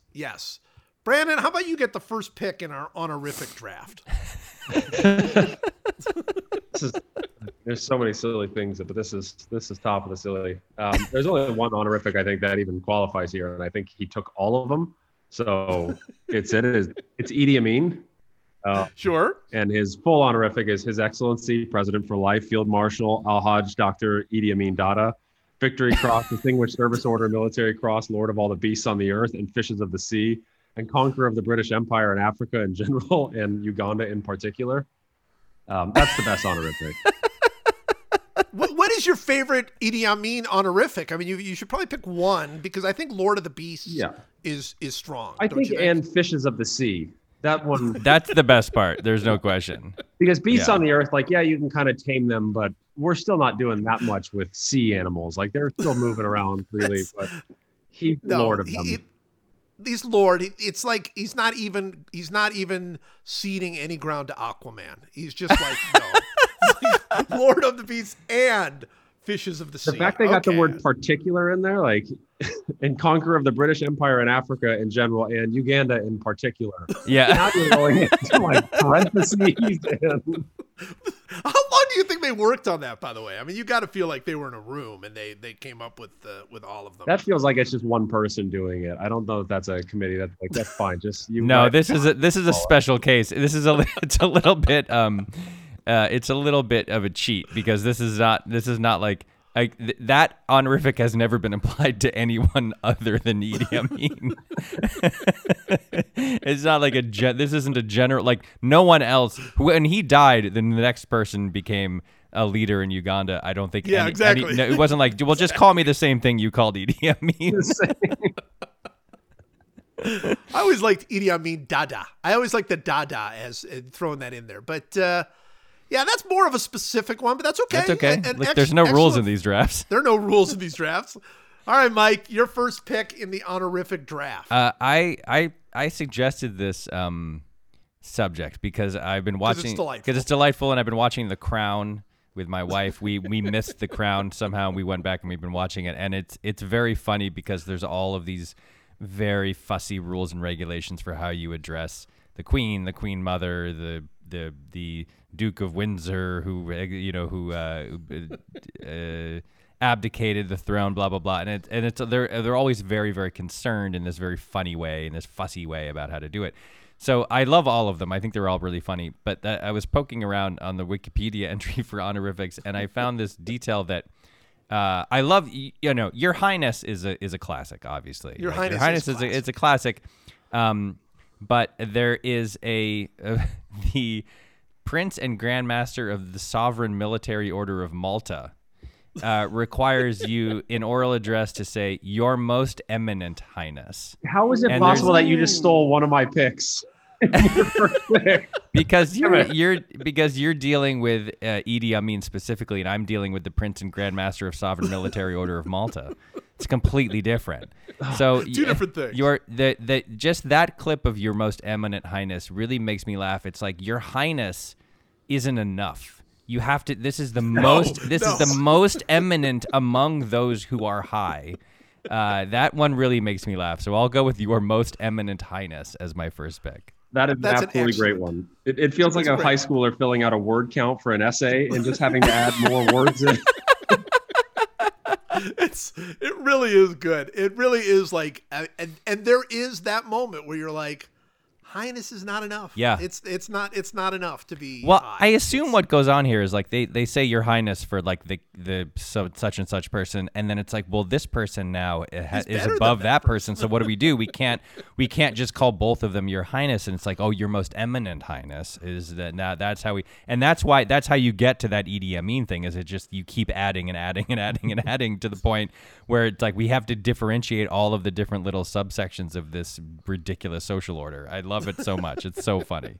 It is delightful. All right, that's an excellent pick. All right, with my first pick, I don't, I mean, like I've got like on my list here quite a few of these sort of royal ones and that kind of thing. But my first pick, there's no reason to me that you should have to call the commissioner of a sport Mr. Commissioner.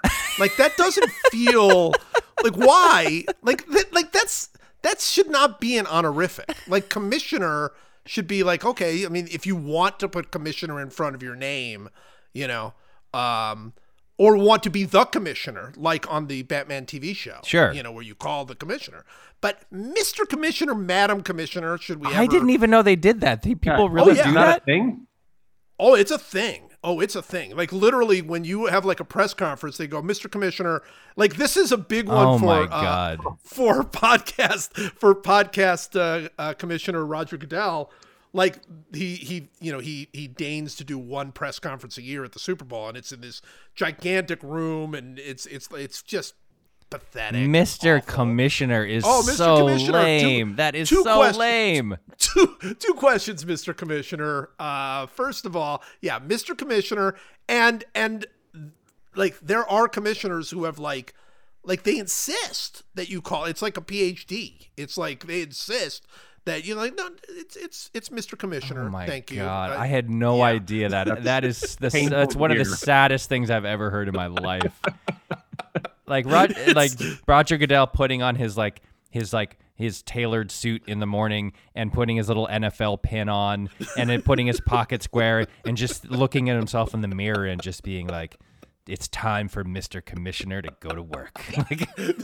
Looking good, Mr. Commissioner. And I like to also imagine like a fight between him and someone who says like, Mr. Goodell, do you think? And he's just like, it's Mr. Commissioner to you. like this, just the idea that you would use that, like he's a glorified human shield. Like his job is to soak up scandals so that the billionaire owners of the NFL don't get in trouble. And it's like maybe that's why they did. I'll bet you anything. This is like Jerry Jones and Robert Kraft were like, let's let him call himself Mr. Commissioner. It'll make him feel good. We're going to need this guy to take a lot of crap for us over the next 20 years. So what if we announce that we're calling him Mr. Commissioner? Mr. Commissioner. Mr. Commissioner and I have, it's horrifying. You've already won this draft by informing us of the fact that he calls himself Mr. Commissioner. Does Manfred call himself in Silver? Like, do they all do? Or is that just an NFL? Really? I've not heard Silver do it. I probably does. But Manfred, I've definitely heard him called Mr. Commissioner. Oh, shoot. Mr. Commissioner. 2 questions, Mr. Commissioner. First, with the Astros. So yeah, I mean that is a fact. Fantastic. That is a fact. All right, Brandon, you're up. Oh God, so this brings up like a point. Like honorifics just really bug me in general because it's just your name. We all were given a name. Let's just use the name. Sure. The one that I actually find, and this actually goes hand in hand with Mr. Commissioner, is coach. And when people use just coach in general, and so you play golf at places and some college football coach or an NFL, someone will come in, they go, "Hey coach," like that's not your coach. You watch it Saturday or Sunday. Why are you calling him coach? And the fact that they you can see they just they enjoy being called coach. It just personally bugs me. I find it very funny, but not quite as silly as being called Mr. Commissioner. But just being called coach is weird. It's a great pick. It's a great pick. It is a great pick. Coach is a delightful thing. You're right. It's like there's the annoyance that as a player you have to call your coach. Like that's an annoyance. And then like in the media you're expected to call him coach, which is like, I'm sorry, you did not go to medical school for this. You don't get coach. But then it's like, you're right. It's the guy at the country club or the guy who just shows up like, and everybody's like, coach, good to see you, coach. Hey, there's coach. Coach is over there. Like, what are you talking about? Just stop. It's the only coach is the coach from Cheers. That's the only coach. That's right. That's a good point. But like there's something, the saddest version of this is when it's like an NFL pregame show or whatever, and like like 79-year-old like beaten up, can barely knows where he is. Mike Ditka is like sitting there, and everyone's just like, "Coach, what do you think about this?" And he's just like, "Well, you got to run the football. You got to run the football. You got to pass the football, and football needs to be passed to football." And they're like, "Thank you, Coach." And it's like that. He's like, they're still like grown men calling each other coach long past the time when they're not only coaches but are like are coherent in the way that they talk about the sport that they're supposed to be analyzing. That is the saddest part of it to me, because it's like it's like you're humoring them. It's not that different from His Excellency, et cetera, Idi Amin. It's like they're still like, we got to treat this guy with respect because he deserves it. No, they don't. They're football coaches. This is absurd.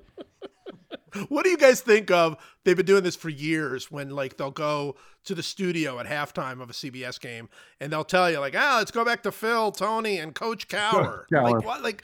How do we feel about that? Coach Cower. Go back to quarterback Phil and Coach Cower. yeah. Quarterback Phil and former history major Jim, and like, why does everybody get a? It's ridiculous. It's definitely in the realm of just like fake macho nonsense, right? It's just like it is. Once totally a coach, fake. Always a coach. It's so lame. Absolutely. All right, I'm still in the coach is a great pick. I was gonna pick that, but I have this really vague memory that I'm not even sure is real. But the memory is that when the movie The Rainmaker came out a million years ago with like Matt Damon and whoever, the posters for it, I believe, said Francis Ford Coppola's John Grisham's The Rainmaker. And it was like one of those deals where like both like John Grisham was like, I'll sell you this movie, but it has to say John Grisham's The Rainmaker. And then Francis Ford Coppola has it in his deals that he always gets the above the title credit. And so they're like, well, what do we do? We've got two guys. And it's like, all right, well, here's the solution. It's Francis Ford Coppola's John Grisham's The Rainmaker. And it was just so absurd. And so I was and I always love that as like this, there's no better way to explain like ego than multiple people being above the title in a movie poster. So I read in the entry for Honorifics that at the University of Cambridge, the correct way to address the vice chancellor of the University of Cambridge is the right worshipful the vice chancellor. So it's like there's two thes in there for some reason.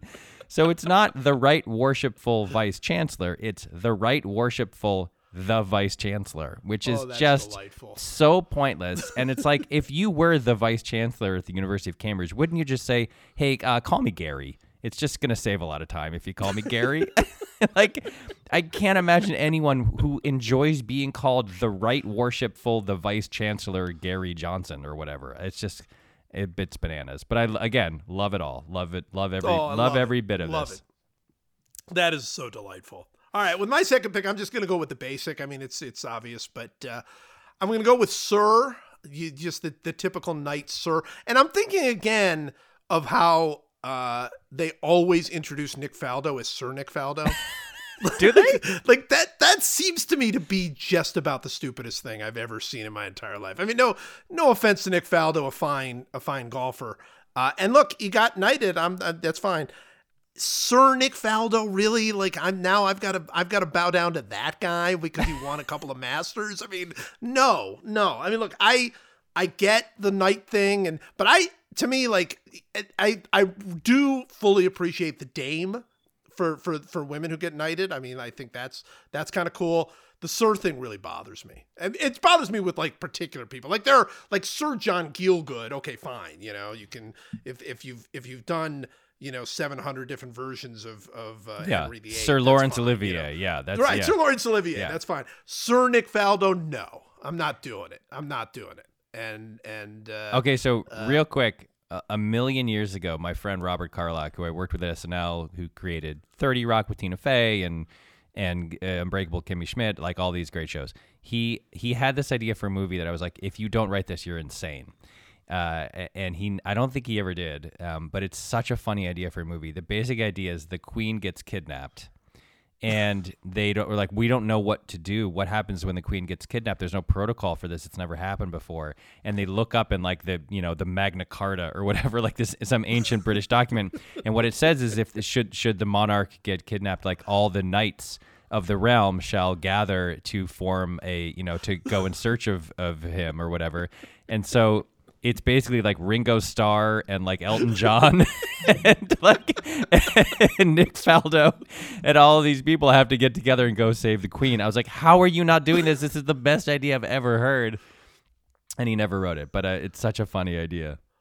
Okay, that is the greatest thing I've ever heard in my entire life. I know, it's so funny. It's because if you really get into like who the knights are, it's just like aging rock stars and actors and Elton John and John Cleese and just like imagine that's Cleese. That's the crew that's and then a bunch of academics, like a bunch of old like physics professors from Oxford, like that round table, it sounds like the greatest thing in the history. You just have all these people at the round table, Sir Nick Faldo there prominently with right next to Sir Ringo Starr. Next to Ian McKellen. By the way, Ringo Starr, I believe, has been knighted. I've never heard him called Sir Ringo Starr. No. Have you ever heard it? No, because I think Ringo's like a chill dude who's like, don't worry about it, like. Don't worry. Nick Faldo, not a chill dude, by the way. I don't know. I mean, I assume. The fact that every single time they call him Sir Nick Faldo suggests to me that either he's okay with it or he said, I won't work here unless you call me Sir Fantastic. Nick Yeah. It's like Joe DiMaggio, the greatest living ball player. But you cut off one of my honorifics that's coming up. All right, Brandon. I'm running. You guys have taken the ones that I really, His Most Eminent Highness is actually my absolute favorite one because it's just so wordy and verbose. But I love Sir for just like, there is something weird to being just called Sir. and I would assume for ma'am, where like it's the moment you feel like you're an adult. It's a moment you Right. feel like now you're over the hill, but you do also feel like, yeah, I could add more words to this and feel even better. Like it does hit that spot in your ego of like, yes, I am a man of stature. Please continue to call me that. So now I'm scraping the bottom of my barrel, but your worship I find to be very funny, even though Fantastic. I know like it's the best. the worship means something else, but it's the only one that sounds like your and then a verb. It would just be you're running Usain Bolt, or just these are all so pretend and silly that your worship, it just sounds wonderful to me. Your worship is delightful. It's fantastic. It's so good. Yeah, it's so good. It's a really, and it's also used for mayors. Yes. And like justices of the peace and right. like it's not even like you would expect it to be like the Pope or something, but it's used for like very low ranking people, and it's like that makes it even funnier because it's like they need their ego. They're just like the mayor of Birmingham or whatever. It's like, your worship, thank you for gracing us with your presence. The person who gives you your marriage license, you go, oh, thank you, your worship. Thank you, your worship. Yeah, I need a fishing license, please, your worship. And for the same reason, my pick is Your Highness, which it's a classic. I know I already picked Your Most Eminent Highness, but the classic Your Highness, when you really think about it, is so funny. It's like, how do I indicate to this person that they are held in esteem and that they are literally above me? Oh, you're high. You're high. You're up there, and I'm down here. There's something very funny to me about having to say over and over, Your Highness or Your Royal Highness or whatever. That's a thing that happens obviously in the Crown all the time. And it's just the most humiliating thing to have to say Your Highness to someone. It's like, because Your Highness implies me lowness. It's like I am low, right? It's like that's literally what you're saying is I'm low and you're high, and it's so humiliating. How about somebody putting the ness on the end of that high in the first place, right? I mean, like that those don't really go together, right? It's like your highness, how do I say that you're higher than me, but like in a very you have the quality of being high. You have highness. We should call super tall people like Brandon Highness. There you go. I think we should call Brandon Your Highness because that's legit. That's legitimately true. Let's get Brandon's baseball reference page to somehow say that one of his nicknames was Your Highness. Your Highness. But pick the right modifier. Like the more you read, like you get to do whatever you want with the modifier before, because for people who are underneath, like whatever the highness is, there's that like your you can pony go highness. A bunch of things.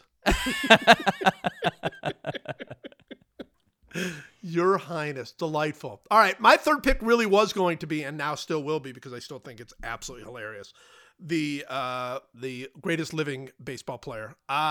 This only became a thing. This became a thing for those that don't know the history of this. In 1969, Major League Baseball, the only good thing or interesting thing that Bowie Kuhn did as commissioner of baseball was he put together a panel and they came up with the all-time 100-year baseball team. And Joe DiMaggio was not only selected for the team, but was called in this the greatest living player, which he was not. Even at the time, he was, in fact, definitely at the time, he was not the greatest living player, since that was still when Willie Mays was playing and Hank Aaron was playing and Roberto Clemente was playing and so on and so on and so on. I mean, he was a great player, and you could argue, I guess, that he was better than Clemente, but it would be an argument. Anyway, he loved that title very, very much. And as I'm sure everybody here knows, he insisted on that being his honorific every time he was introduced, particularly at Yankee Stadium, where they would make a big deal of saying the greatest living ball player, Joe DiMaggio, when he was, again, not the greatest living ball. And by the way, Ted Williams outlived him, so he couldn't have been the greatest living ball player. But here's the thing, it's gone now. You don't hear, right. I mean, like, every so often somebody will say, like, oh, Willie Mays is the greatest living ball player, or Hank Aaron is the greatest living ball player. But nobody, it's not a title. They it's didn't not like pass it down to anybody, yeah. Yeah. No, and I think it should be. I think there should always be a greatest living ball player in every sport. Every sport should have like a great, and if you're playing, like if you are one of those people, not that anybody on this podcast would be, but if you're one of those people that believes Tom Brady is the greatest NFL player ever, then he should be called the greatest living football player ever. Like before every game, like they should make that. Like I think every sport should have a greatest living player. Obviously, it would be Gretzky in hockey. And then I think it would be LeBron, but Jordan, they would do another 8-part series on Jordan if he wasn't him. And Willie Mays or Hank Aaron or both, if you want to give them both the title now in baseball. I think I miss that honorific. I'm sort of resentful that DiMaggio took that with him to his grave. Yeah, that's interesting. I think that you would have to say that you're not. It's like the Hall of Fame where you don't qualify to be the greatest living player until you retire. Because you do. So I wouldn't even have said that. No, I think you have to that, because it's like if you Aaron Rodgers is the greatest living player and then he gets hurt the next year, it's like, well, okay, what and then Patrick Mahomes. Like I think you need to. I think it's like you're not eligible till you retire. I think it's 5 years. Yeah, you want to say no, 5 I years think you after can as soon as you retire, you're eligible. I would say, or maybe whatever, 6 months later, you're eligible. But I think it just to take the vicissitudes of individual seasons kind of out of the equation. I think it's like you have to be retired. All right, so Jordan would be the best. Jordan would be currently, and then the second LeBron retires, it would be LeBron because LeBron is very clearly and obviously better than Jordan. Hellscape that is sports arguments. You want to give official titles now, and then I would be there for the pettiness of this, where like Jordan would go up to something, be greatest living basketball player, and then LeBron would show up and be like, wait, who's calling who what? Like, I think it's me. And people would fight over this. And like, we can't agree on the genesis of a deadly pandemic and whether it's real. But I don't know that we're going to agree on whether Mike Trout is actually better than Willie Mays or this would tear us apart. Great. More arguing. I love it. More arguing. This is the greatest. By the way, you get splinter groups that go off so that Jordan still has people introducing him as the greatest living player even after LeBron retires, but nobody believes it. And you know, they have their own thing, and then they create their own social media platform that's just for them. I'm all for it. I'm all for more things that divide us as a nation. That's right. I think that's what I'm looking for. Love it. Way too homogenous now. We need to be separated. we really are. Homogeny is America. I mean, I think we're too in sync as a nation. We're too sort of like we're too friendly to each other. We need some tension to kind of like, you know, jazz things up a little bit. All right, Brandon. All right, Brandon, so final pick. We're only doing 4 picks, so this is your final pick. That's right. Mike's new formula is when we have 3, everybody gets 4 picks. When we have 4 or more, everybody gets 3 picks. This is the new podcast draft rules. You've cleared this with Mr. Commissioner. I cleared it with Goodell, and I called him on the phone and I said, Mr. Goodell, your most eminent right worshipful, the Vice Chancellor, Highness of Excellency, Mr. Commissioner, I have a request. And he said, thank you for using the correct honorific. And then he granted my request. You got to know how to talk to the guy. You know what I mean? You do. The guy, if you don't talk to him the right way, you're never going to get what you want. All right, Brandon, All right, final Brandon. pick. So I don't, like I said, I don't like honorifics. And I decided when I was really young for whatever reason, I just wouldn't call people by them. I'm just going to call you by your first name. And I've offended people by calling presidents by their first name. I've really stuck to this. There's only one that I will go against, and that's doctor. But I won't say doctor. I will say doc, because especially after my head injury, I'm very bad with names. Remember, even people that I know very well, I just like names just don't come to my brain easily. But I do know if someone's a doctor, I can always get away by saying doc. Hey, what's up, doc? And it's such an easy, fun one for me, and like a get out of hey, what's up, doc? Yep. Really? That's what you're saying? Apparently, yes, I am. But that's the only one that I will go on. So it's one of my favorites because of that. You should carry some carrots in your pocket so that you can chew on them right before you say, hey, what's up, practice. doc? Yeah. Yeah, just practice. When do you put a name afterward, or is it always Doc? Oh, I can't, because I can't get the name. And if I do, then it's right. like I just go with Doc. And I feel like that at least gets some of them wrapped up. Well, I like Doc, but I don't like Doc when you put something afterward. Like that's too Doc Hollywood or something. Like Doc Gooden? Doc Gooden. Right, exactly. Like that doesn't, although, by the way, 4 years of medical school, you got to call the man what you got to call true. the man. He does. He is an orthopedic surgeon, so he is technically a full doctor. He also has a PhD in linguistics. So yeah, he's legit. He's legit. I like There's Doc. two. I think Doc is fun. I think it's a fun. Because I think doctor is a little bit like all honorifics is a little bit hoity-toity, but Doc is like a little fun. Doc is like, hey, Yeah, it does. it's like the way that like on MASH that like the people would talk to the doctors in MASH because it was like, this is crazy, we're in a war, like everything is Looney Tunes. So I think Doc is a good example of an it's like a half honorific. It's a casual honorific. And I'm I in think it's favor. good. It's like saying dude or man, but just with giving you something. Yeah, Letting yeah. you know. Yeah, that's right. That's right. Respectful and yet fun. Yeah. I'm gonna go with. I almost went. I was gonna go with my lord, which I think is really funny. Because I mean that's ridiculous to say that you're my lord. Like that you're not the lord. You're my lord. That's absurd. But I think the one that I have to choose is Mr. President. Mr. President is extremely funny to me. It seems like they just blew it. Like when they were like, "Well, we're a new country. There's this our head is called the president. What do we call? How do we refer to them? What about just Mr. President?" Like that's just I feel like they just like they did if they had taken 20 more seconds to try to figure out what the right way of addressing the president of the United States was, they would have come up with something better than Mr. President. Mr. President is this. It's the same naming technique that was used for Mr. Potato Head.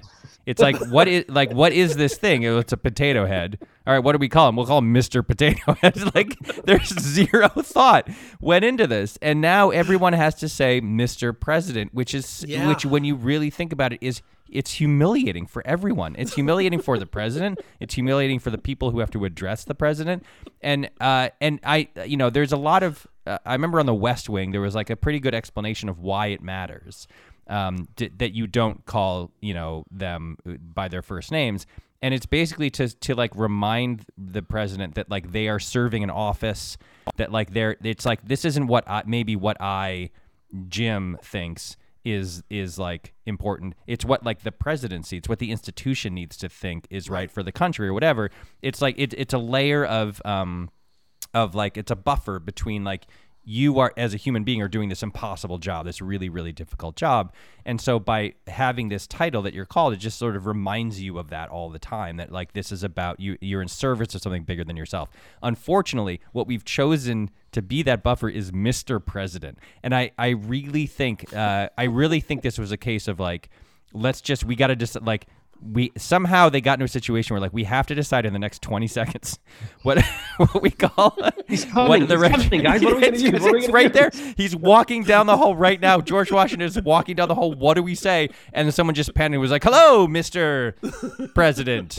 And then that's what happened. And it's really deeply funny to me.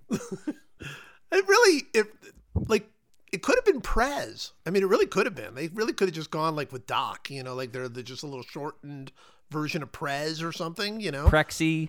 Mr. President. Or like, Prexy. How about just like sir? How about you just say sir, like or ma'am? Like did they feel it was taken? They thought that was taken. I guess maybe it was Brit.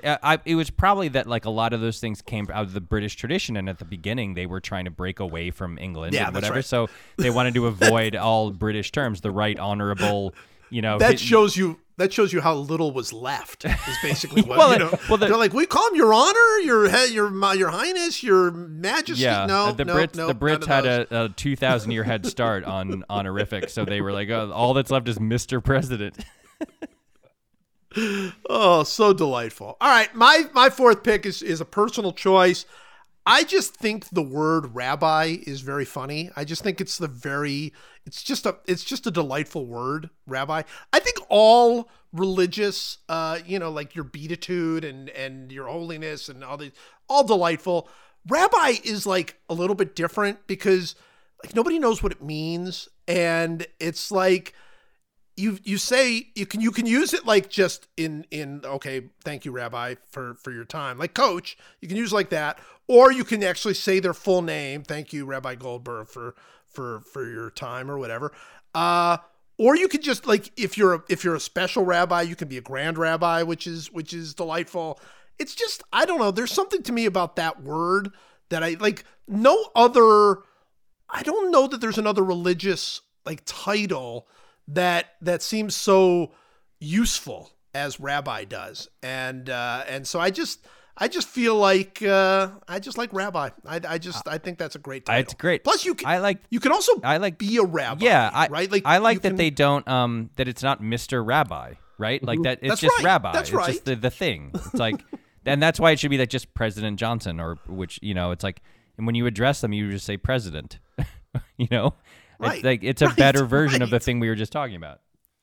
Yeah, and plus you can also be like somebody's rabbi. Like I love that. Like, oh man, I need a rabbi in the room. I mean, like, you're trying to get ahead at your work, and you need a rabbi to sort of vouch for you, and that person is not a real rabbi. Like that person has no religious training, but they're still a rabbi. It's like, I just think it's just a delightfully useful word. In the NYPD, and I think other police departments, we learned when we were doing research for Brooklyn Nine-Nine, you're like people who are up and coming, like younger sergeants, detectives, whatever.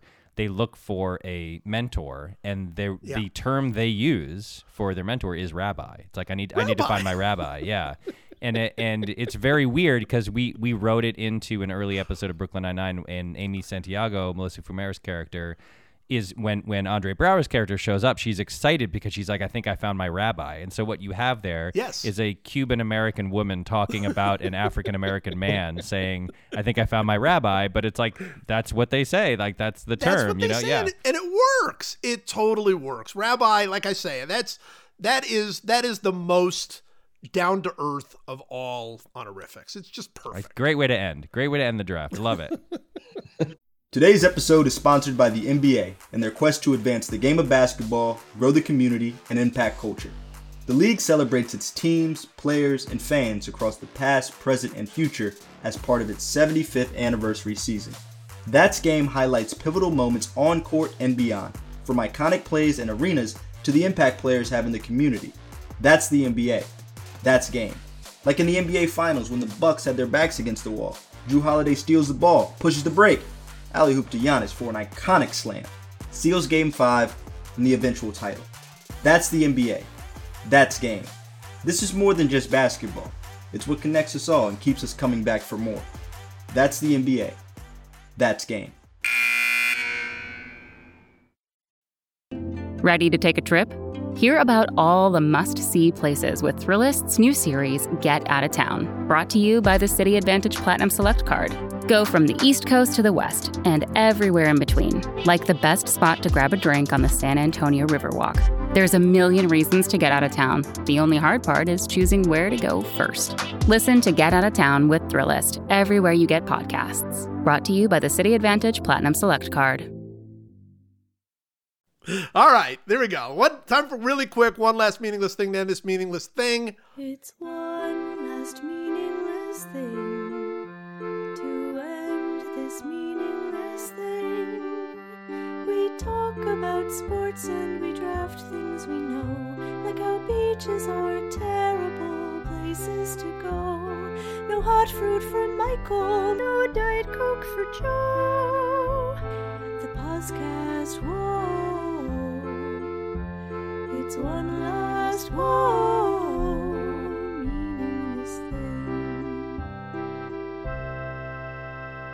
And I'll start because I've got one. Last week, Mike, you weren't around, but we did the podcast with Ellen. It was delightful, and I told Ellen that I was in a car driving, and somebody cut me off, and I shouted out.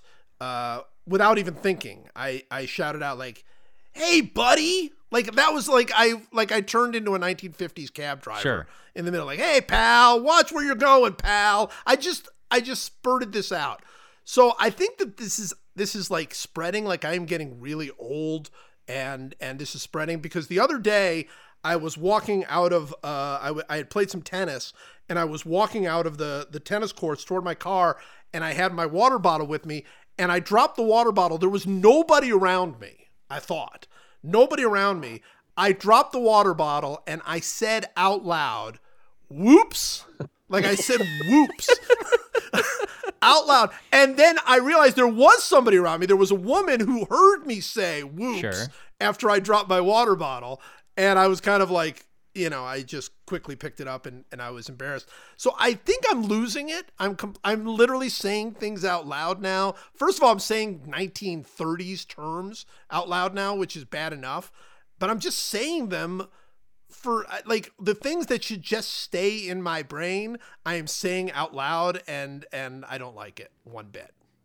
Yeah. Those progressive commercials, the How to Not Become Your Parents, I actually find them genuinely funny. They are very funny. Yes, I agree. They're very funny. We're on speakerphone now. Is this the right place to be on speakerphone? If you printed your directions to get here, you're in the right place. I love the one where it's Eddie, where he's helping the guy back out his car, and he's like, "You don't know him." You don't know Yeah. When he starts throwing the pillows off the couch just one at a time and just hucking them off, and the person's trying to put them back on as well. They're very funny. Yeah. But you know what? They're very funny. Like legitimately, like not commercial funny. They're legitimately funny, which tells me that's going to be a series. I keep thinking that. I'm like, I'd actually watch a series about this. It'd probably be that quickly. Don't worry, it's coming. I'm sure it's coming. Yeah, It's coming.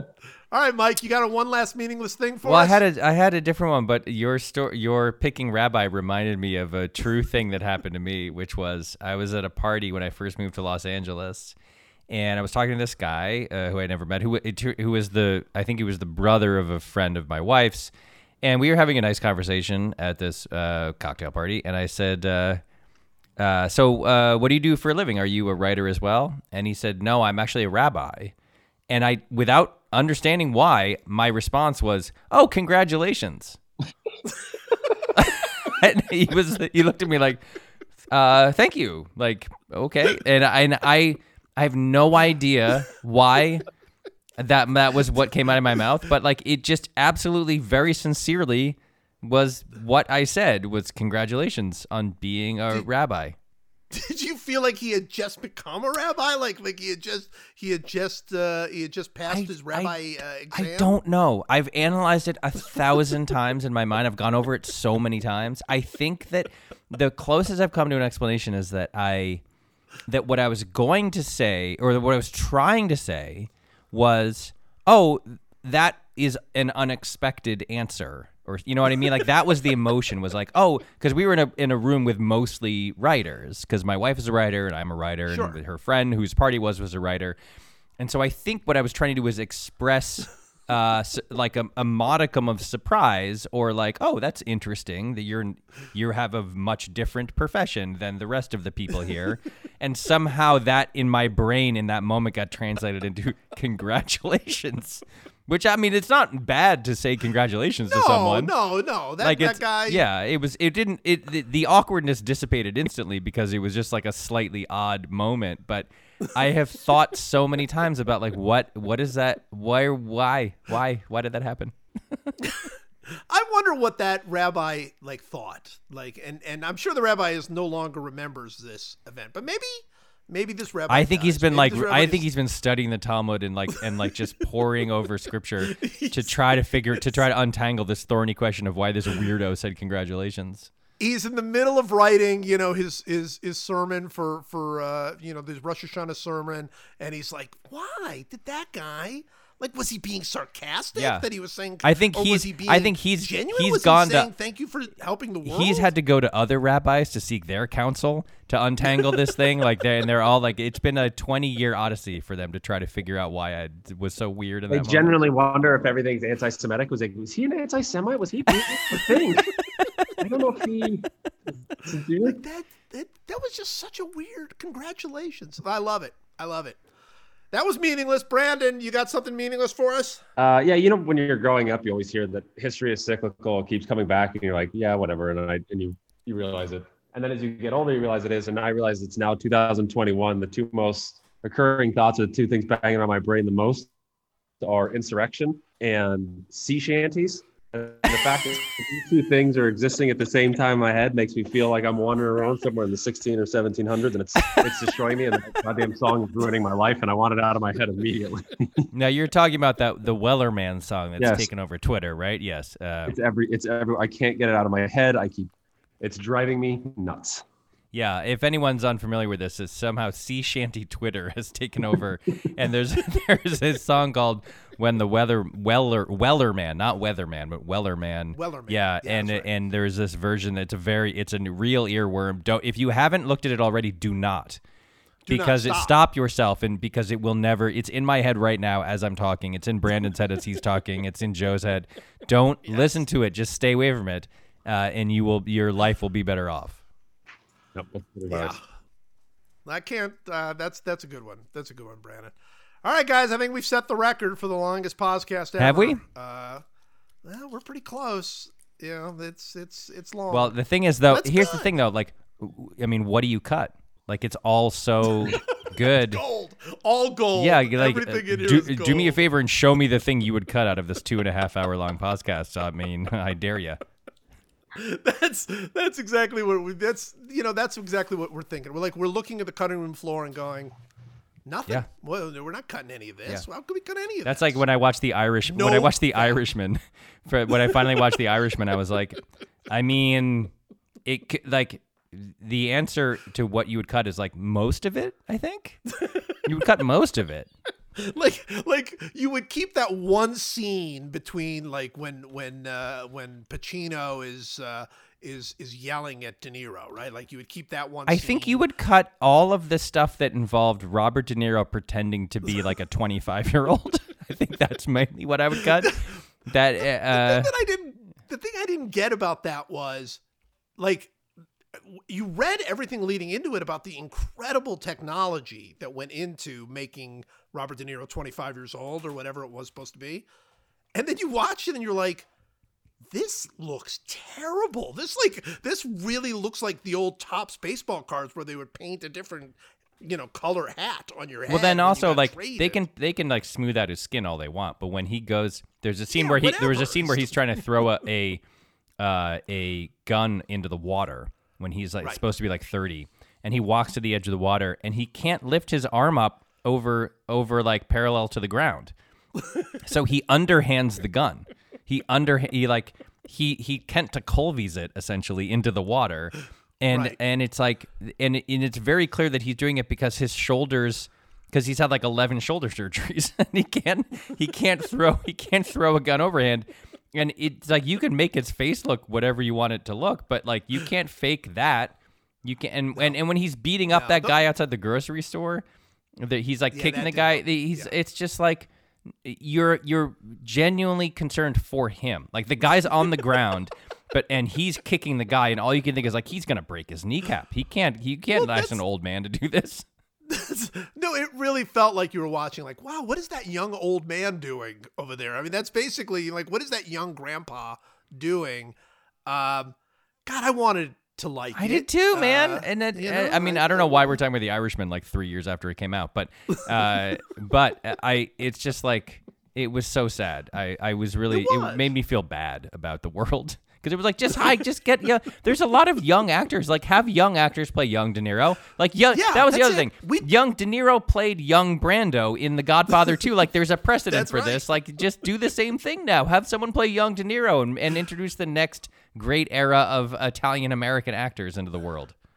You do wonder. I mean, look, I think there's no question about the genius, of Martin Scorsese, but I don't think he meets many young people. I think he's been having that same dinner party for like 40 years, and like there's only these people are invited, and like every so often somebody will bring a young like actor with them to meet, and De Niro's like, no. I mean, he's like, no, thank you, not interested in that. Yeah. It's just It's Brandon. Have you seen the Irishman? I haven't, but it fits in this weird. And you guys, later on in life, when you guys are retired and don't have infinite things to do, you'll find this weird thing that happens where you have a lot of time available and you're like, oh, what's this movie? 3 hours? Sure, I have all the time in the world until I die, but you're like, I don't know. I don't think I have enough time for this. And so I haven't seen The Irishman. I haven't seen a lot of these things that I should have seen or done because it's like, oh, I can't fit that into my schedule of doing nothing. I don't know what that is exactly, but it's some flaw in the human brain.